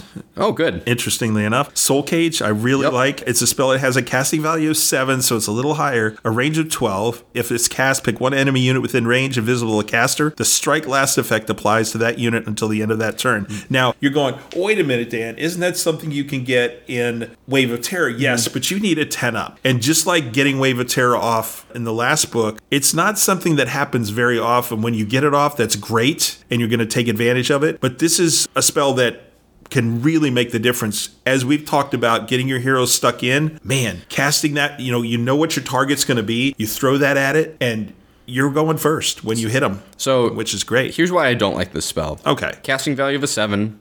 That's range 12 inches. Yeah. Until the end of that turn. So this only gives you the benefit in the turns in which you would already be trying to do this. Sure. So, like, if this carried through until your next hero phase, sold. Absolutely sold. Doesn't matter that it's a high casting value, because obviously in not your turn, you can't hand out the ability to be always strikes last. So you typically are going to need Portal to be successful with this, right, to get in position, or it's going to be a late game application. But it's also one that you can get from just regularly rolling your dice. Yep. I don't think it's a bad choice to take it, but I think you'd be hard pressed because I imagine your next one is Spectral Tether, isn't it, Dan? Yeah, it is. Yeah. And this is very different than it was before. Before it was a healing spell. And now Spectral Tether is a spell with a casting value of 4, very castable. If successfully cast, remove the caster from the battlefield and set it up again on the battlefield more than 9 inches from enemy units. It can't move in the following movement phase. Now, here's the thing. There's a couple comments with this one. One, Nagash could cast this now. And that's really cool because you could teleport Nagash. Wouldn't that be fun? I'm telling you, Brendan, this last weekend, there were times when I wished I could have done that. Sure. Believe me, get him out of harm's way. The other thing is both Soul Cage and this Spectral Tether are kind of in extremis things, I think, in a way, especially the Spectral Tether, where you got maybe a hero that's in a little bit of trouble and you want to get them out of there to get them to heal or do whatever they're going to do. This is a great thing to do. So if you've got that Witchlight Lantern, that's where I'm thinking that you might say, oh, I didn't take Spectral Tether. I took something like Shade Mist or Seal of Shyish. I need to get out of here. Okay, I'm going to use this once per battle deal. I don't know Spectral Tether. I'm going to get out of it. So that's where I think that might be useful for a hero that is a wizard. Sure. So, because you want to keep your wizards alive. Good spell lore. We got a couple others, but they are what they are. Yeah. All right. Pretty interesting, I'd say. Yeah, I agree. So we'll talk about, like, the 6 units or whatever versus the 11,700 heroes. Okay. Dan, where would you like to start? I think I'll start with Reapers. Okay. Because I want you to talk about Blade Guys because you're really high on those. I am. So let's talk about Grimghast Reapers. They are 1 wound. They have 2 attacks. Well, one model has the second profile. Everybody else has the other one. So they're both 2-inch range. Very important. The first profile is 4x3s, -1, 1 damage. And then the Death Knell is 2 attacks, 4x3s, -1, D3 damage. And you do have a champion here, so the unit can issue commands to itself. Reap Like Corn, add 1 to the attacks characteristic of this unit's slasher size if there are 5 or more models in the target unit. To your point a little bit earlier, we don't know what's coming, but we've heard stories of the fact that in this next handbook, horde units, those kind of things might be more prominent in the game. And so here's a good solution for that. I like these guys. That 2-inch range gives them so much more efficiency in terms of being base to base and getting that number of attacks off that they need to get off to be worth the points. They're 160 points for 10 of them. Yeah, I just like them for that. And they're battle line. Yeah, they are battle line. They are battle line. I'll do some Blade Geist next. Yeah, please. 1 wound models. Shocking, I know. They have the Great Tomb Blade, which is a 1-inch range attack. 2 attacks, 3x3s, rend 1, damage 1. They are elite. They add 1 to their attacks characteristics in turns in which they made a charge move. Ooh, which is every turn. Yeah. Pretty much. Which is going to be Awesome. every turn. Yeah. They're 165, right? 175. 175. Yep. They're battle line in one of the processions that make Blade Geist quite good. The advantage they have is they already have that +1 to hit built in their profile, right? So they're already 3s versus the Grimgas Reapers, which you'll need to which are 4s, so you'll either need to spend a point or have some chain gas nearby. I don't think you'd be wrong for taking Grimgas Reapers. I don't think you'd be wrong for taking Blade Geist. I prefer the reliability right now for the game state where you're more likely to see things that aren't 5 or more models in the unit, and in 2 months' time we could be having a very different conversation. We're having the guaranteed at the extra attacks at a more reliable profile is more important. So yeah, and we got the issue that they're 1-inch attacks on 32 mil bases. And that's always an issue in terms of the number of models that you can, even if you honeycomb and stuff. One of the issues, because we had talked about that yesterday and kind of played it out and drew it out. The issue there is that you can get those 10 in if you honeycomb, if it's a straight line. But now if you have to start bending models around, then you start losing that number of contacts and you drop your efficiency in terms of what you can get in. So both good choices, both solid choices. Arguably, the Blade Geists are much cooler models. I think if you're into that part of it, get Blade Geists if that's important to you. Sure. Why don't you, because I think you're going to present a more positive picture of these guys. I have no love for the cross nose. Can I talk about the chain rasps? Yeah, of course. Okay, yeah. So chain rasps have gone up to 110 points. There's still 10. Now here's the exception to all the things in the profiles we talked about. So they are 8-inch move, they are 8 bravery, and they are 5 up save. Their Dread Warden does nothing to enhance their bravery anymore. He just gets an extra attack, but they do have a champion, so they can issue orders to themselves. They are 1 wound, of course. 1-inch range, 2 attacks, 4x4s, 1 damage. Chilling Horde, they add 1 to wound rolls if they made a charge move in the same turn. Okay, so they're 4x3s if they made a charge, which they will normally do. Yeah, I mean, this is a unit that you've got a 5-up unrendable save. Let's start with that. They have a 6-up ward, and it's very easy to give a unit of 20 of these, which is what I'm still going to think I'm going to take, a 5-up ward save. Really easy to do. 20 of them put somewhere on the board are going to be really hard to move. It's 220 points.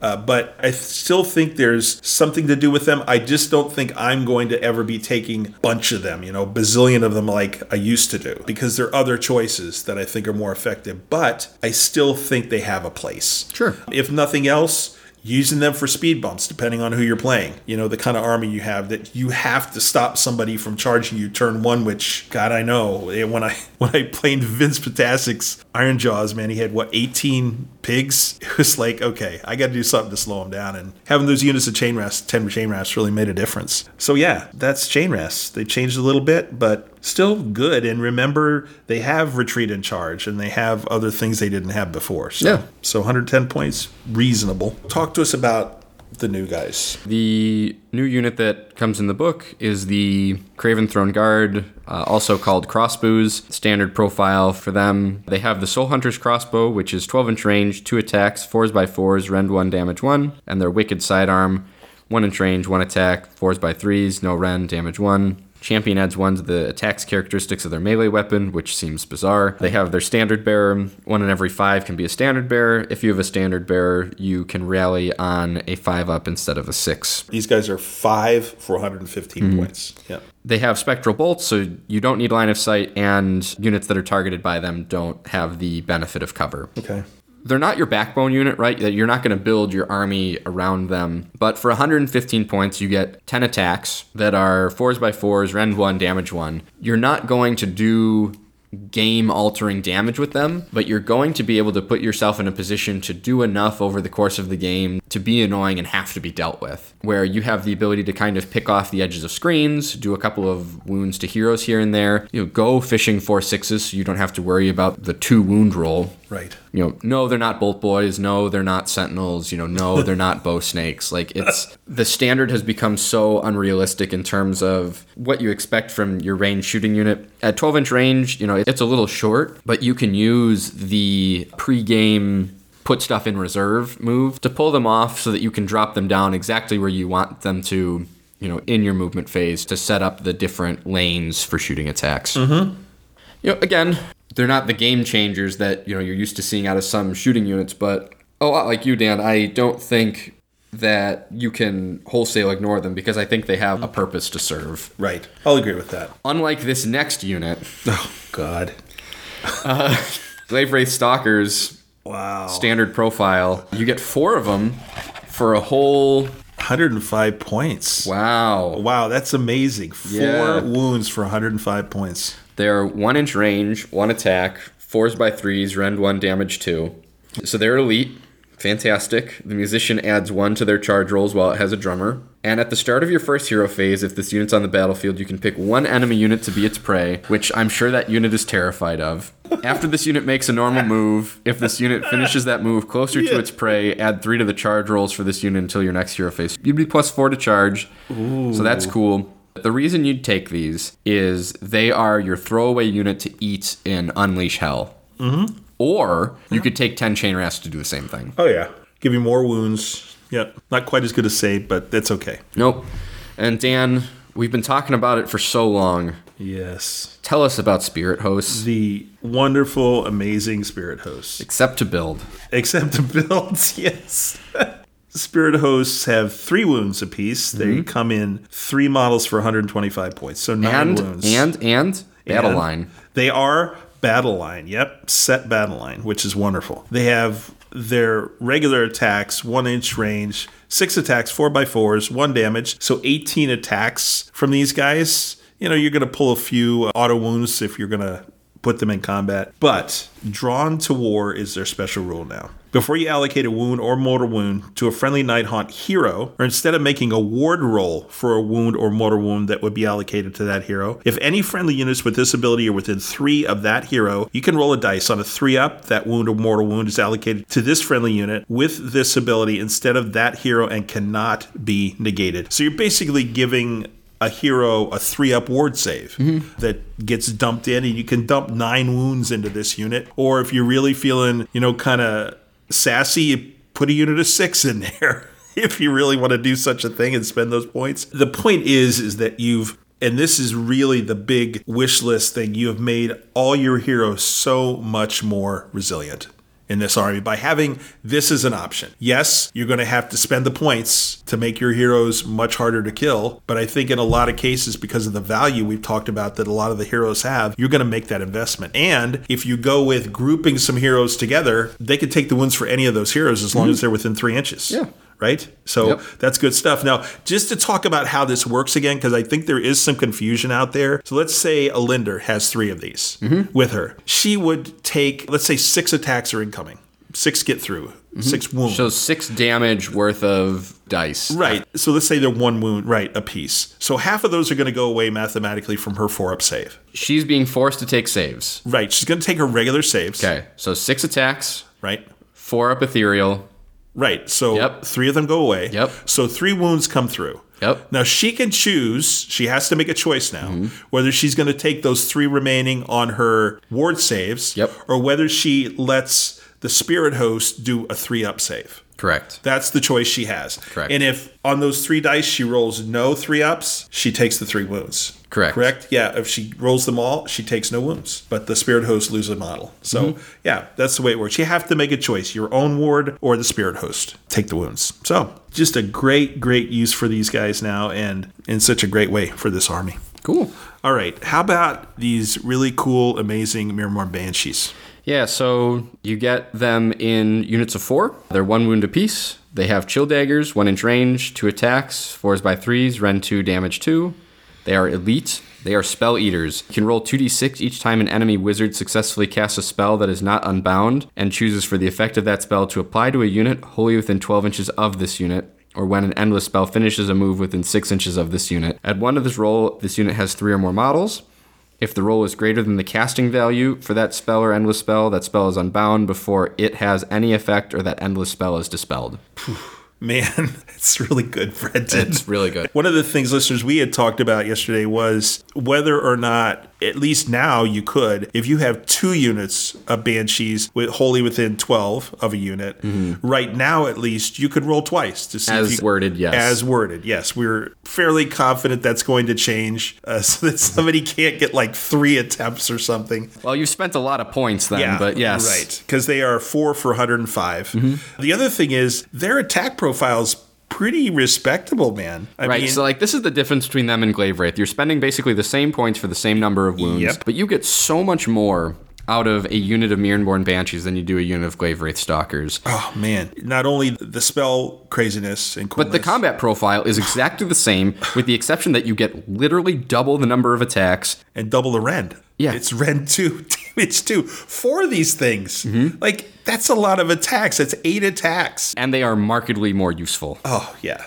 Absolutely. So now we have the Dread Scythe Heritance, which are the third kind of elite unit that's on the 32 bases, 32 mil bases. They are 1 wounds, of course. Their side limbs are 1 inch range, 4 attacks apiece, 4x4s, no rend, 1 damage. They have 2 rules, and one of them is add 1 to hit wound rolls for attacks made with melee weapons by this unit if it is within 6 inches of any enemy models that have any wounds allocated to them, or if it's within 6 inches of any enemy models that have had any models slain in that turn. Now, here is where I think your crossbows, right, or crossnose, where they are going to come in handy to buff these guys. That would be great.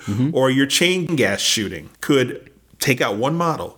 Or it says any wounds allocated. So if you just wound a model and don't kill it, they're going to be 3x3s. 4 attacks. That is really respectable. 10 of these in base, that's 40 freaking attacks, Brendan. That's amazing. Yep. You got to do the same Bladegeist shenanigans where you're honeycombing it. But yes. And here's the other thing, Brendan. 40 attacks, you're going to get 6 or 7 auto wounds out of that. Yeah. That's pretty nice. Yeah, so this is a unit that you're really hoping to roll a lot of 8s or 9s because they lack rends totally and completely. But the volume is ideally where you're going to be able to make up for what is, on the surface, a very average profile. Right, and they are also battle line in one of the processions we'll talk about. They have one other special rule related to charge, of course. Subtract 1 from wound rolls for attacks made by enemy units within 3 inches of this unit if it made a charge move in the same turn. So pretty good. You could be, if you're going to charge, you're going to be -1 to wound. Very, very nice. I think that, based on the special rule we're going to talk about, these guys could be hunters. You could take a unit of 10 or 20 of them, whatever it is, and you're going to hunt for specific units that have a ward save. If you take that procession. If you take that procession and they're going to,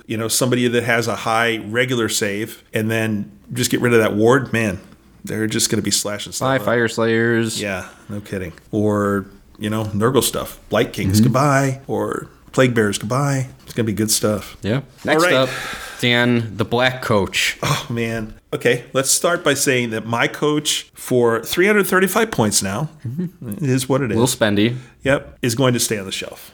Really? It really is. And I know you and I are, again, on different thoughts on this. It has a 10-inch move and it has 12 wounds. Yep. It also has a built-in ward of 5 up. Pretty good. Good stuff. So far, so good. I just don't think for what it does do that it's worth those points. I truly don't. It lost so many things that were important, like bringing back whole models, like being able to get run and charge almost out the gate. It's got retreat and charge. That's good. Yeah, so does everything. But yeah, continue. Yeah. There's some really important things, and I just don't see. I know it's got a lot of attacks. But the damage output, when you look at this, and I'm going to compare this to something else we're going to talk about later, which is Hex Rays. For 335 points, and people can make up their own minds when we talk about Hex Rays, I would rather take 2 units of 5 Hex Rays. There is no way that I wouldn't do that based on what they can do. For example, one of the rules here is impact hits for this guy. Okay, fine. That's fine. That's 1d3. I take 2 units of Hex Rays, I can get 2d3 impact hits. They have the same amount of impact hits for half the damage, or half the cost. They don't have as many attacks, because there's a bazillion attacks here. A lot of them. So you get the chance at a lot of auto wounds here. I don't see that there's a lot of value in the special rule, though, which is evocation of death, right? When this unit is set up for the first time, place a d6 beside it with the 1 facing up. Each time an enemy model is slain or flees within 3 inches, 12 inches of this unit, increase the value of the dice besides the unit up to a maximum of 6. If the value beside it is increased to 5 or 6, the unit has a 4-up ward instead of a 5-up. You could choose, if you want, and this is the nice part, once per turn in your shooting phase, if the value of the dice is 6, you can say that this unit will unleash its stored necromantic energy. So if you're at a 5 or 6, you could just stay at a 4-up ward. You can do that if you don't want to release the energy. If you do so, release the energy, pick 1 enemy unit within 12, roll a die on a 2-up. The enemy unit suffers 3d3 mortals. Then you change the value back to 1. Sure. Okay. It's just so situational to me, Brendan. You've got to make sure that this thing is going to be in a place. Now, it can teleport, which is awesome, but you've got to make sure it's going to be in a place where that is going to happen in order to make this thing a viable of the profile. The other part I have an issue with the teleportation here is, and let's compare it to the Hex Rays, for example. This thing comes on a monster base. It's like an Imperial Knight base, right? You're going to have a hard time for a good opponent getting this thing in a backfield or somewhere else and fitting that thing in, because most of your opponents know you've got it. They know what it is. They're going to kind of block it out. It's a lot harder to block out cavalry base than it is this base. Why don't you talk about your thoughts? Yes, so I think you're looking at the problem wrong. Okay. We'll talk about the profile here real quick. You have to pick between the Soul Reach Grasp or the Reaper Scythe. So the Soul Reach Grasp, if you do it, you get a missile weapon, 12-inch range, D3 attacks, 4s/3s, Rend 2, damage 2, and a melee profile of a 3-inch range, 1 attack, 4s/3s, Rend 2, damage 2. The Scythe is 1-inch range, 4 attacks, 3s/3s, Rend 2, damage 2. And then between the both of them, you get the Spectral Claws, 1-inch range, 9 attacks, 4s/4s, Rend 1, damage 1. And the Hooves and Teeth, 1-inch range, 8 attacks, 4s/4s, no Rend, damage 1. Fine. Totally reasonable. It's some combat profiles. That's not what you're using this for. You are using this to get to that 4-up ward. You are going to use this to attack the flanks, and you're going to use this as an immovable object. So it's a totem, but it's not a monster. So there's no benefit in losing it, which is perfect. Yeah, it only counts as 2 models for scoring, but you use it to attack a screen. You use it to attack a unit that has high mortal wound output that the rest of your army necessarily doesn't want to get into, because this is going to be very difficult to move. Your 12 wounds with your 4-up save, cool, because you're a Nighthaunt ghosty boy. So that's 24 saves that you have to make to even consider that. Right. But you need to fail 24 ward saves in order to kill this thing, which means that you have to make 48 1-damage saves against this unit. Are you talking about if you've got the 4-up ward on which top? You are going to take. Yeah. Doing the 3d3, it occurs on a 2-up, and it's 3d3. You are so much better served by having this be an immovable object. It's not an unstoppable force. It's an immovable object. Okay. You use it as an anchor point, and then once its useful life has ended, over here on the flank, annoying your opponent to death, or it's died having tied up your opponent doing something that it doesn't want to for a protracted period of time, then you teleport and move on to the next So what thing. you're saying is you want to put it in a position where it can hit a unit, for example, and kill 5 models. 5 models. That's it. Because that's what you need to do, right? And kill 4 models, right? No, you need to kill 5. Because you got to go from 1 to 5. Oh, yeah, sure, yes. So you got to kill 4 You kill 4 models, and then you go and do whatever you want because you're going to be 4-up, 4-up for the rest of the game. Correct. If you choose to be. Yes. As you say this, I always try to relate it back to a game I've played and something that would have been helpful. For example, I had an opponent that had 2 sharks running around that I really couldn't do anything about. I'll just move this thing over and charge into those sharks, and what are they going to do to it? Do something. They're going to do nothing. Go ahead. But I locked 2 sharks in. and they're now immovable, which is pretty cool. And you have the added That's benefit of being able to retreat and charge. So if your opponent ties you up with something that you don't want to be there with, who cares? Move 10 inches away and charge something else. Yeah, sure. You lose the ability to heal it with any sort of like regular frequency. Yeah. But, that's kind of the price you pay with this. Yeah, could it be fewer points? Sure. It doesn't serve the same role that it used to. And I think that's going to be the biggest adjustment. Sure. Okay. Fair enough. Why don't you talk about these Coolio guys? Yeah, so Hex Wraiths are pretty good. 12-inch move, 2 wounds, cavalry units, spectral scythes, 1-inch range, 2 attacks, 3x3s, rend 1, damage 1. And the hooves and teeth, 1-inch range, 2 attacks, 4x4s, no rend, damage 1. Okay. Champion gets 1 to their spectral scythe. They have phantasmal advance.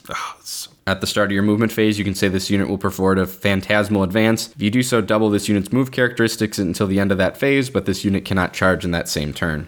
Okay. Fine. Yeah. Neat. Cool. And then Spectral Hunters, after this unit makes a charge move, you can pick one enemy unit within 1 inch of this unit and roll a dice. On a 2-up, they take D3 mortal wounds. Impact hits, yeah. Yep. Their battle line, so that's neat. They are also imminently affordable at 160 points. 60 points for 10 wounds, yeah. Same as Grimghast Reapers. Yeah. I just like them because they can move really fast, and they're kind of like the coach, I guess, from the perspective. They're not as durable, obviously, but they can move to a lot of places that opponents won't want them to move. And the other part of this is that it's going to be much tougher to block out your backfield when you've only got cavalry bases to get in there instead of something that's huge. So I think it'll be a lot easier to get into a backfield and position yourself for an annoying charge or an annoying objective grab or something else. And throw in the fact that you can spend a command point, they're going to move 30 inches. There's almost nowhere on the board they can't get in one turn. Yeah. Almost. So I think they're going to have a purpose. I think it would be worth having at least one of these units around as an opportunistic Piece. for whatever you want to use it for. Yeah. So I agree. yeah, I think You can use them to send forward and pin your opponent in and then let the army come up behind it. Yeah, absolutely. Get them in there. You perhaps have a Knight of Shrouds on Ethereal Steed and a Dreadblade Harrow. Turn 2 units of Hex Rays into Phantasmal Advance. You issue, your run command ability, and then you use it for free off of the Harrow, and you've got 10 Hex Rays that are just 3 inches from your opponent's deployment line, and you go, good luck. Yeah, have fun with this. There you go. All right, and the spell time. One of these is really good. Yeah, it's still really good. 2 of them, not so much. So I will start with the Shyish Reaper. Casting value of a 6, range of 6. It's 70 points. Yeah. Predatory. This endless spell is a predatory spell. You can move it up to 8 inches and it can fly. Before moving this endless spell, you can pivot so that it's facing in any direction. Pivot is free and does not count towards the distance this endless spell moves. When you move this endless spell, it must move in a straight line in the direction of the tip of the blade is pointing. Soul Reaper. After this endless spell is moved, roll 2 dice for each unit that's passed across, including models it moved over when it pivoted. And each other unit that is within 1 inches of it at the end of its move. Add 1 to the roll if that unit is terrified. For each roll that is equal or greater than the unit's save characteristic, that unit suffers D3 mortal wounds. Yep. Okay. That's it. That's the spell. No. Dan, you want to talk about the good one? Yes! Terminexus is still good. Now, the other part quite good. about the Reaper is the range. I mean, effectively, it's 14 inches. To start. Yeah, it's but then it keeps moving. Yeah. We have the Mortalis Terminexus. It's 85 points. A little more on the high end here. Fine. Yeah. Its casting value is only a 6. It has a range of 12 now, which is a little shorter, but still 12. It is predatory, so it can move 8 inches. So right now you're at So it's really 20. 20 inches, right? And that's before you take into account the area of effect. After the spell is moved, the player that has moved it can decide whether it's going to reverse or hasten time. If they choose to reverse time, heal D3 wounds allocated to each unit within 6 inches. If Friend they choose, or foe. Friend or foe. If they choose to hasten time, roll a dice for each unit within 6. On a 2-up, that unit suffers D3 mortal wounds. I'm thinking about that. Friend or foe. Well, first of all, yeah, I've used this many times to put out. So really, the effective range is 26 inches when you think about it. To take out small heroes, it's great for doing that. Or chipping models off of like a unit of like Reavers. I think I took like 4 or 5 models off of a Reaver unit. Nice. It's like, wow, I just have their ability to shoot at me. That was really good. The other piece of this, though, is if you think about putting a bunch of heroes together and doing like a mini little Death Star, as it were, put this thing in the middle of the unit and just heal your heroes. Boom, boom. Yeah. Every hero phase, you could just heal your heroes. Really nice. So use it both ways. Don't just use it to blow things up. Use it to keep your heroes alive even longer than they're already going to be. with their Spirit Host buddies in there. Yeah. All right. Now you got the Vault of Souls. So the grenade, yeah. Yeah, the grenade. Casting value of 6 and range of 6. It is predatory. It moves 8 inches. After this endless spell is moved, roll a dice for each model within 6 inches of it. Add 1 to the roll if that unit is terrified. On a 6-up, that model's unit suffers 1 mortal wound. Keep track of the number of mortal wounds caused by this endless spell. If the total is 10 or more at the end of any phase, roll a dice for each unit within 6 inches of this endless spell. Add 1 to the roll if the unit is terrified. On a 2-up, that unit suffers a number of mortal wounds equal to the roll. Then this endless spell is dispelled. Okay. How many points is it, Dan? 85. Yeah, that seems like a lot. Compared to Terminexus, yeah, that seems like a lot. And you know what? It says on a 2-up that unit suffers a number of mortal wounds equal. You could roll a 2. You could roll a 3. And you spent 85 points for that? Okay. And you've got to get 10 or more damage that it's done. So, like, you can end up throwing a lot of dice on 5-ups, out of it at Horde units. So, I mean, that's fine. It's enemy models within 6, so, okay. You can throw it at a bunch of different units, so that's fine. Then you get to a 10, and you roll a dice for each of the units. And then, at most there, you're doing 7 damage to, which isn't bad. No, 7 mortals is respectable. But there's a lot of conditions to get you to that point. Yeah. Yeah, it's not just now. You got to be playing a Horde army.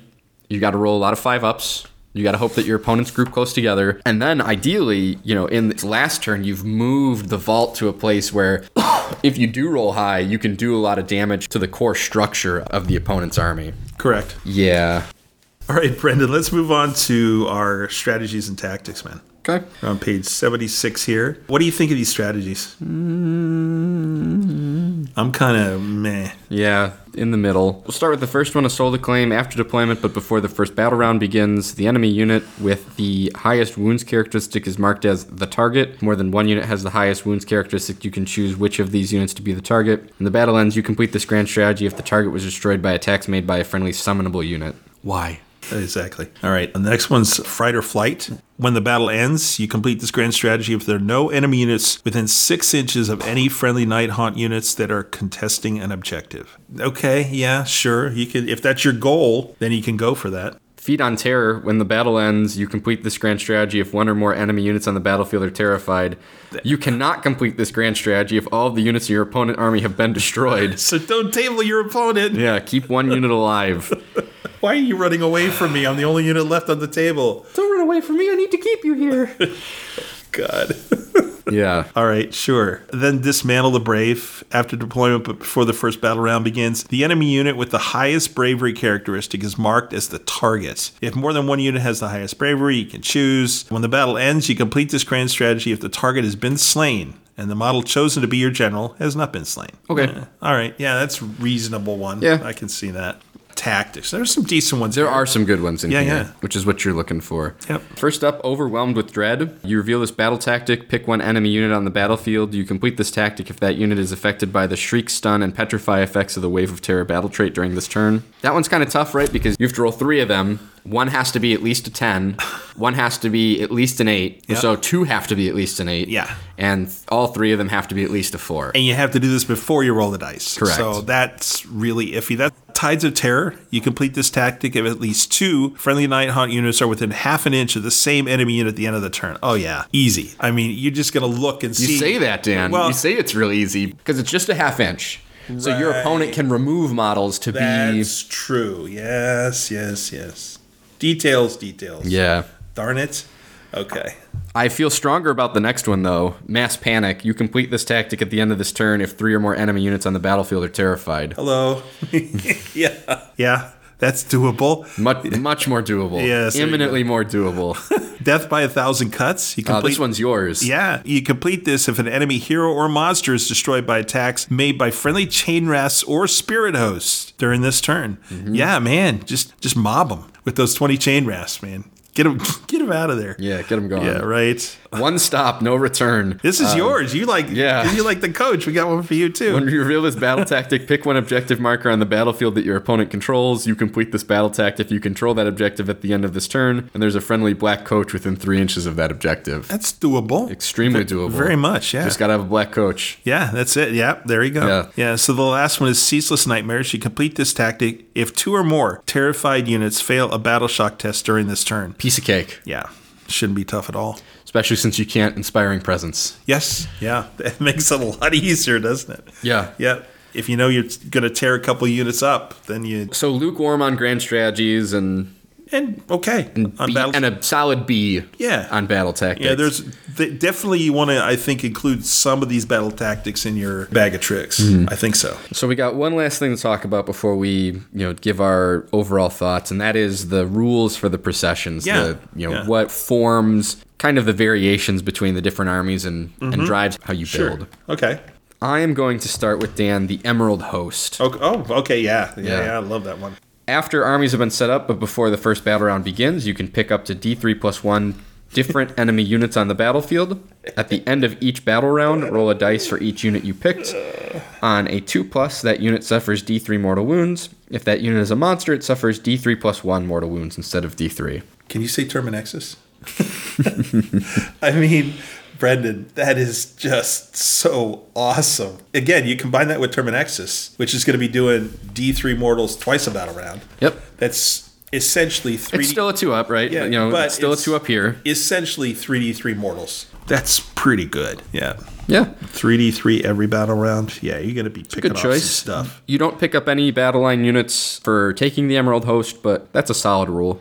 Mm-hmm. You could pick off some shooting units that have 10 models or something like that. That would be pretty easy in a couple battle rounds to take one of them out, or at least reduce them to the point where they're not going to be effective. Sure, I agree. Very nice. I'm going to talk about Quicksilver Dead real quick. Okay. I want to let you talk about Scarlet Doom because you love your Blade Geist. I do. So this one is the Dreadscythe Harridan procession. Ward rolls cannot be made for wounds caused by attacks made with melee weapons by friendly Quicksilver Dead Dreadscythe Harridan units. I was talking earlier when we talked about them, again, you could turn these into hunting units if you've got an army that's got a lot of ward saves. Very situational, obviously, because you're making this unit battle line. I mean, this is good for some Nighthaunt on Nighthaunt violence. It would be great. Yeah, get rid of that. Or if you're fighting Nurgle, for example, it's got a whole army with Fire wards. Slayers. Fire Slayers would be a great place to target this. And just, MSU a bunch of 10 model units of Harridans, man, and just go after stuff. Yeah. It would be pretty sweet. Pretty sweet, man. All right. Scarlet Doom, you pick up Blade Geist as battle line. You have the Vortex of Frenzied Violence. After a friendly Scarlet Doom Blade Geist Revenant unit makes a charge move, you can pick one enemy unit within 1 inch of that unit. If you do so, roll a number of dice equal to the number of models from the charging unit. For each 5-up, the target unit suffers 1 mortal wound. Now, I know we're normally not... we're talking about MSU and taking units of 10, but you take a unit of 20 Blade Geist. And the thing that's cool about this, Brendan, is so many rules are if you're within 1 inch or you're within 3 inch after the charge. This is the number of models in the unit. Yeah. That 20 dice on a 5-up. I mean, you're doing 6 or 7 mortals before you even roll for combat. Yeah, you dump it into a hero that's nearby. Woof, man, that is just so cool. Yeah. I love that. But again, you're going to go in with Blade Geist. So you have to make that choice. You got to commit hard to that one. Yep. Same like Quicksilver Dead, you got to commit hard to Harridans. Yep. And then the last one, the Grieving Legion. This is dragged into the grave. Enemy units cannot retreat while they're within 3 inches of any friendly Grieving Legion unit with 10 or more models. Gets rid of a lot of people's retreat and charge. Well, not a lot of people have retreat and charge. Yeah, it's true, isn't it? So also good anti-Nighthaunt technology. Yeah, it might happen. There could be a lot of Nighthaunt, I think, armies on the boards. Here's a question, though. You have a special rule for your Sylvaneth, by the way, where you can withdraw, but that's not a retreat move. No. So that wouldn't affect this. Correct. Okay, this wouldn't affect it at all, because this is during the movement phase that you're retreating. So you can only walk the spirit paths with a normal move. You can't walk the spirit paths unless you are eligible to make a normal move, unless you are Tree Lords, Tree Lord Ancients, or Durthu, and then you can walk the spirit paths because it doesn't have that same criteria. Okay. 2 months or whatever it's going to be. All right. For you 3 Sylvaneth players that listen. Until they get the new book. So Dan, closing thoughts on the book. It's just wonderful. Yeah? It's just wonderful to feel like I can go to a game and be competitive, that I have the tools I need now. There are a lot of units in this book that are good. I didn't take Blade Geist for a long time because they lived on this weird fringe. Yeah, they were weird. They were in a weird place. Too many points. They didn't quite do enough. Harridans were the same way. And really, even Reapers. And now I don't have to say that anymore. I can say any of those units I take are going to be good for me. it's nice to have all those choices and to be able to build an army that I think is going to be, again, as I think back of who I played before, I'm going to be able to do so many different things that I couldn't do before to that army. I played Deepkin twice, and man, I could do a lot better job next time. Yeah, I would hope so. With the tools I have now. So what do you think, Brendan? This is going to be quite a competitive selection. Again, one of my favorite things about the 3.0 books is right on early reading, you don't identify maybe necessarily like the list. I can feel the structure, for a number of these kinds of lists that come together, and you can build them around lots of different units. You can take Chainras, you can take Bladegeist, you can take Grimghast Reapers, you can take Harridans, you can take Hex Wraiths. We talked about maybe 2 or 3 units we really didn't like, kind of at all. I think the structure of the list is going to be a zillion, million, billion drops. Like... Oh, yeah. Like, don't worry about rushing to Battle Regiment because your army's not going to fit. No. Just count on having a lot of drops, yeah. Yeah, or you go double Battle Regiment, but I don't know. I think double Warlord is something worth looking at. There's quite a few enhancements that we found to, on reading to be quite good. The heroes are relatively inexpensive. You'll pair them with some spirit hosts for sure, but I don't know. You could easily have a bunch of minimum size units that you're throwing around the board. Again, the point of caution is if you are not a fast player, think about the number of models you're going to be playing with because you're not going to finish your games and it's going to be your fault. I think that's something some players need to be aware of because I know as a tournament organizer, if I saw that you brought Nighthaunt and your game didn't finish, and your opponent says that you didn't play in a timely manner, yeah, chances are you're going to get the slow play warning, and, I'm not going to be super interested in what the details of the game were. You were touching your models 3 times in your turn, and they weren't. Especially if as I'm walking around, I'm seeing, kind of weird trying to finagle between different unit stuff. That eats up a lot of time. This is a book where you got to know exactly what you're doing all the time while you're doing it. Otherwise, you're going to get in trouble with the clock. Okay. Because there's really not an elite version of this army that you can build. And an elite version of this army would be spending a lot of time and energy on Hex Wraiths or, your Bladegeist or your Harridans. And even then, you're still going to have, close to 100 models on the table. It's a lot. Yeah. So... Okay. Yeah. I'm really excited to see what people put together for this. I'm really excited to see what this shows up on the table with. I know for me, I have to make it part of my consideration for ATC prep because I think there are some really capable lists that are in this book. Well, we'll get some games in between now and then for sure. You'll have to play something that's not Nighthaunt, or I'll have to give you the Nighthaunt list and and I say, I just need to see how this goes, right? Yeah. I'm going to be doing this over here. Here's the list I need you to play. That's fine. Either way. We'll have models for it for sure. I know you will. The only thing I won't have is Cairn Race or Tomb Banshees. Don't worry. I got plenty of those. Oh, yeah. Of course. All right, man. Well, thanks. This has been exciting. So freaking exciting to have this book on our hands and be able to talk about it and now go play it. I'm just so excited. All right, buddy. Okay. So let's move on to... Scriptorium. God, I'm so excited. I forgot what I was going to talk about. Forgot what the show is. All right. Etc., etc., etc. Okay, man. Scriptorium time. We have a fair amount of new releases in terms of books. I mean, there's a lot of stuff coming out. We have a book called Gloomspite, which is a story about a town or kind of a fortress town that's being attacked by, oh my God, Gits. Imagine that.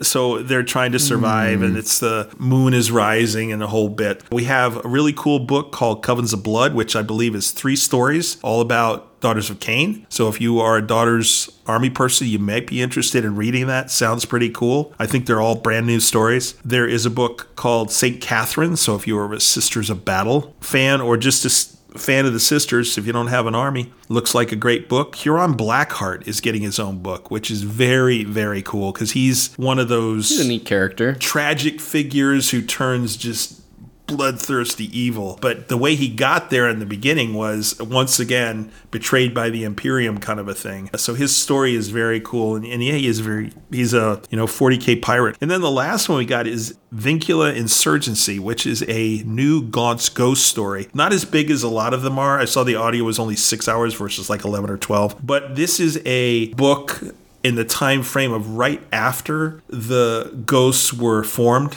as a regiment. This is one of their earliest battles that they fought. So it sounds fun. It's written by Dan Abnett, of course. And yeah, I can't not get it.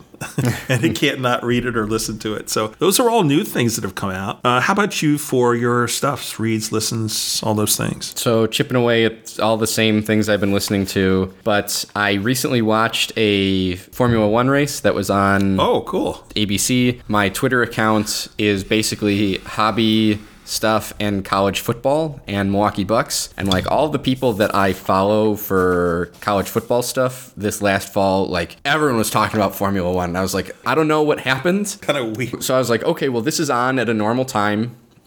I'll watch the race. Don't really know anything about it other than, you know, cars go fast, right? And I left it and I was like, I don't know that I understood hardly any of this, right? I understood, who the winner was. But so Netflix has a series called Drive to Survive where they follow all these teams, for a racing season. They had 4 seasons of it. And I know that last season ended in highly controversial fashion, very exciting. So this morning I finished watching all 4 seasons, roughly 32 hours of it. I started this on Monday. I do nothing in half measures. No, that's true. I don't know that I know more about Formula One, but I know that it can be very dramatic when poised in the correct way. Okay. I would have, in watching that series, liked to have learned more about, like, strategy and, like, things that make the cars better than each other. For an engineer, that would have been an interesting... Right. So, like, obviously... drivers make a big difference, but, not all cars are created equal in that sport. I don't know, like, this team was having a bad season, and they said their car is not good.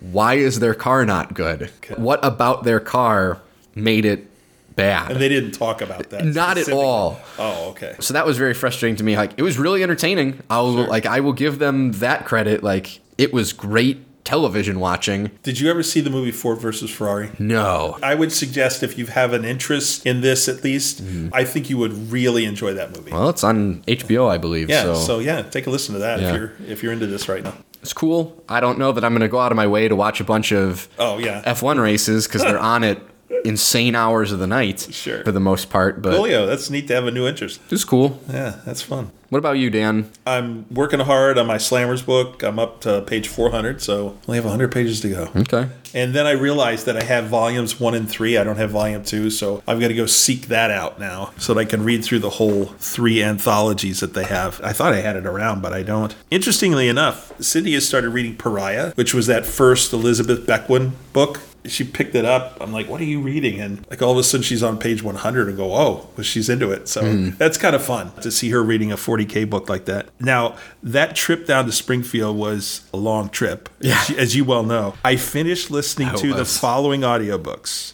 I finished Titanicus, I finished Sigismund, and I finished Burden of Loyalty. I listened to all those books on the trip. And I started Karn. It's like all that stuff going on. So the Sigismund book, I've talked about Titanicus and Burden of Loyalty, which is a heresy kind of anthology, but the Sigismund book is an origin story for him. And it's just so interesting because one of the best things about it is that you meet so many characters you know. Like he meets Karn and he meets Sejanus, which is a really important character in the first heresy book in Horus Rising, and he meets all these other characters, so you get this totally different perspective on these characters. You have an idea of who they are because they meet peer to peer as opposed to through the perspective of either of Primarchs, or. And so it's really a fascinating and very good story, really really good. And then I'm reading or listening to Karn, and it's not what I think people would expect. Because, again, this is not an origin story for Karn, but they're on board a World Eater's battle cruiser. And you're meeting, like, normal crew. And you're going, well, I never thought about, like, normal people who are on a World Eater's ship because I thought they'd probably all be dead. Right? Sure. But no, and so you get a feeling about the culture of the regular humans who are part of the World Eater's Legion. And it's really a cool perspective to hear how these people talk and what they do and how they interact with each other. Really, really cool stuff. And then obviously Karn is one of my favorite Chaos characters besides Argel Tal. So That's been really cool. I've continued listening to Darknet Diaries, which has been really fun. And the other thing I finished listening to or watching was something on YouTube. It's on Epic History TV, and it was a 6-part series about the Byzantine general Belisarius. And really, really fascinating. It's just all like in 6th century AD. The emperor was Justinian. He was probably one of the most famous Byzantine emperors. I learned a lot because they used a lot of source materials. There were a lot of quotes that they read from Belisarius and other people. And it was just a wonderful summary of his career, how he started, how he finished, how successful he was, why he was successful, the other characters that were around him, competition he had with other generals, things like that. So very, very good. But it was Epic History TV was where the series, and it was only, I think, about half an hour for each episode. So it wasn't that long, 3 or 4 hour listen. Cool. And then the big news, Brendan, is that season 3 of Love, Death, and Robots is here. Listeners, if you haven't watched any of it, you really should start with season 1, with the episode 1, they call it. And it's usually like 6 to 8 stories. And in this one, the first one was humorous. It's the 3 robots who are just... they're so funny. And then the next one was horrific. And then the third story, I think there's 8 in this one. And then the third one was just like weird. Okay. It was just bizarre. It was like you like smoke mushrooms or something, or eating mushrooms. You're looking going, what are they thinking in this story? So you have to have a very open mind when you watch Love, Death, and Robots. But the animation styles and everything else are so good and so interesting that I definitely recommend it. I think a lot of people would enjoy it. That's it for me. Okay. All right, man. It's a few things. A few things. And we're moving on to this or that.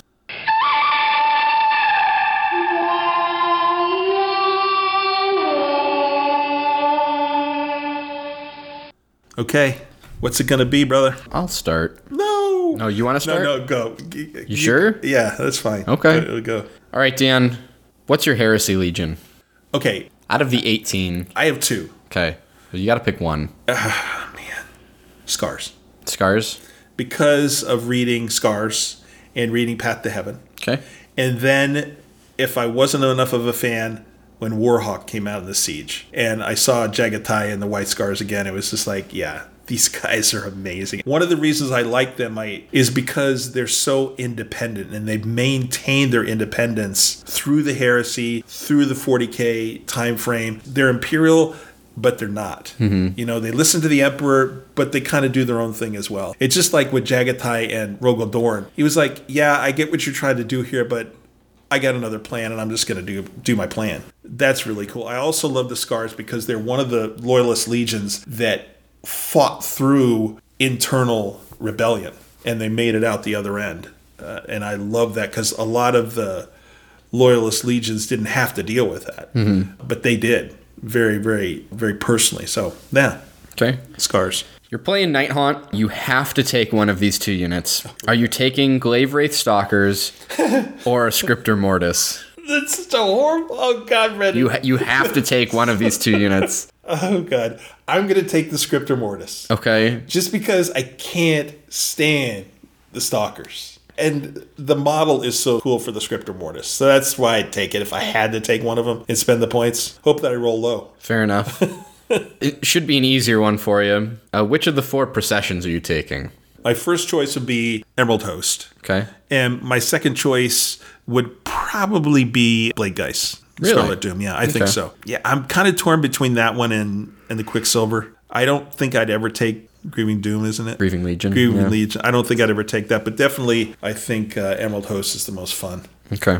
Yeah, to just start seeing people pull models off the board. Like, what? Yeah. If you were to take a team to ATC, what 4 books would you bring? And remember, it's 1 per Grand Alliance. Oh, man. So, Nighthaunt for death. Okay. For sure. I think for chaos, I would take Bellacor's Legion. The Legion of the First Prince? Legion of the First Prince. Okay. For destruction, and this is like to win, I think destruction, I would take, I don't know, I think I'd take a Kragnos Giant list. Okay. And, oh, man. Order's very tough. Again, to win, I think I'd take a Seraphon army. Okay. I think so, yeah. Those would be my choices. Okay. My last question. So in watching Drive to Survive, okay, learn that there's really like the top 3 teams that you care about. You've got Mercedes, Ferrari, and Red Bull. Now, obviously, you can't drive Red Bull. That's an energy drink. So if you had to pick between a Mercedes, a Ferrari, or a McLaren, which of those 3 cars would you want to drive, Dan? Oh, that's an interesting choice. I mean, you can drive a Red Bull can if you want, but yeah, you're not going to get very far. Yeah. Oh, that's an interesting choice. McLaren, I think so. You like the orange ones, huh? Yeah, I just don't like Ferrari, and I especially don't like Ferrari after the movie. And Mercedes is like, I don't know. I've never been impressed by, even when Mercedes-Benz was a big thing. The cars always looked like blocky or something to me. They never looked like cars I'd want. So yeah, I'd take a McLaren if I had to choose. Okay. All right. Those are my 5. All right. Okay, cool. With all the goings on in the NBA, Brendan. Yep. Who is going to make it to the finals? Which 2 teams, and who is going to win? The Warriors are going to make it, and they're going to be playing the Miami Heat, and the Warriors are going to win it. Okay. Easy question for you. Chain gas or cross nose? Chain cross gas. booze, whatever. Yeah, you want to chain call it. gas. Okay. You own a home? I do. If you had to choose, Oh, boy. because of the climate, would you rather have to mow or have to snow blow? Well, I mean, we have to do both. Right, here. but I'm talking about being and let's say you're in a really cold climate where there's a lot of snow all the time, or you're in a really warm climate where you have to mow all the time. Which would you rather have to do? I prefer my snow shoveling. I really don't like mowing the lawn to the point that, I pay people to do that for me currently. Okay. All right. They're very unreliable and very inconsistent, but boy, I don't have to deal with it. Yeah, right. Yeah, sure. You can take one of these 2 heroes in Nighthaunt. Okay. Are you taking a Linder? Are you taking Kurdos? Ooh, that is a good question. Probably in a general statement, I'm more likely to take Lady O. She is a reasonably good support piece. Force multiplier, those kinds of things. Yeah. Kurdos is obviously a beat stick. So. Okay. So you're going to take Lady O. Yep. Right. You're going to have lunch today. We are going to have lunch today. And your choices on the menu are a grilled cheese sandwich or a grilled ham and cheese sandwich. Not a big fan of ham, so probably just the grilled cheese sandwich. Straight up grilled cheese. Yeah. Okay. Not a big ham guy, which is, weird because where we're talking about going to lunch, I really like their Cuban, so. Yeah. Okay, cool. All right, that's it. That's it. All right. Okay, we're done, brother. Cool. Okay, let's move on to show closiness. Woo. There is something going on around here. Something you may not even know about. Sunday announcements. Do we have anything? All 40K stuff. Okay. Skip. Okay. Nights. No heresy, nothing. Just skip. All nights. Yep. All 40K stuff. Skip. Perfect. Skip. Skip. And the next 2 episodes, we pretty much know what we're doing. We're locked in. Yep. We're going to do Vault Wars, our big 2-day tournament review, which will be very exciting. Lots of great games, lots of great stuff going on. And then 2 weeks after that is Daughters. Yeah. So June, we are locked in for an event and Daughters. And then episode 100. Yes. And we're going to have to start thinking about that. Listeners, certainly, if you have any thoughts or ideas, send them to, at Twitter, you can reach Brendan at hobby_bear. Or if you want to email, I know it's Dan, he's not the Twitter guy. Please email me at cubicshenanigans@gmail.com. Dan also accepts notification in the form of smoke signals and carrier pigeons. Okay. All right, man. So, yeah, let us know if you have some ideas. We'd appreciate that. We may certainly go with the question and answer. That was really fun last time, but it's coming up. Gosh, Brendan, it's hard to believe. Just a month or so away, we're going to be at episode 100. What a journey it's been. Speaking of that, I just want to thank everybody because our a number of listeners we've had is slowly but surely increased and progressed, and we really, really appreciate the fact that you folks come and listen to us. And like we say sometimes, we just don't understand why, but we really love the fact that you're with us and hanging out, and that you enjoy what we talk about and how we talk about it. So thank you all for being part of the show. As always, Brendan, thank you for being here and sharing your thoughts, big guy. Appreciate it. And listeners, for you take care and stay safe, and we will see you next time around. Bye. This is the end.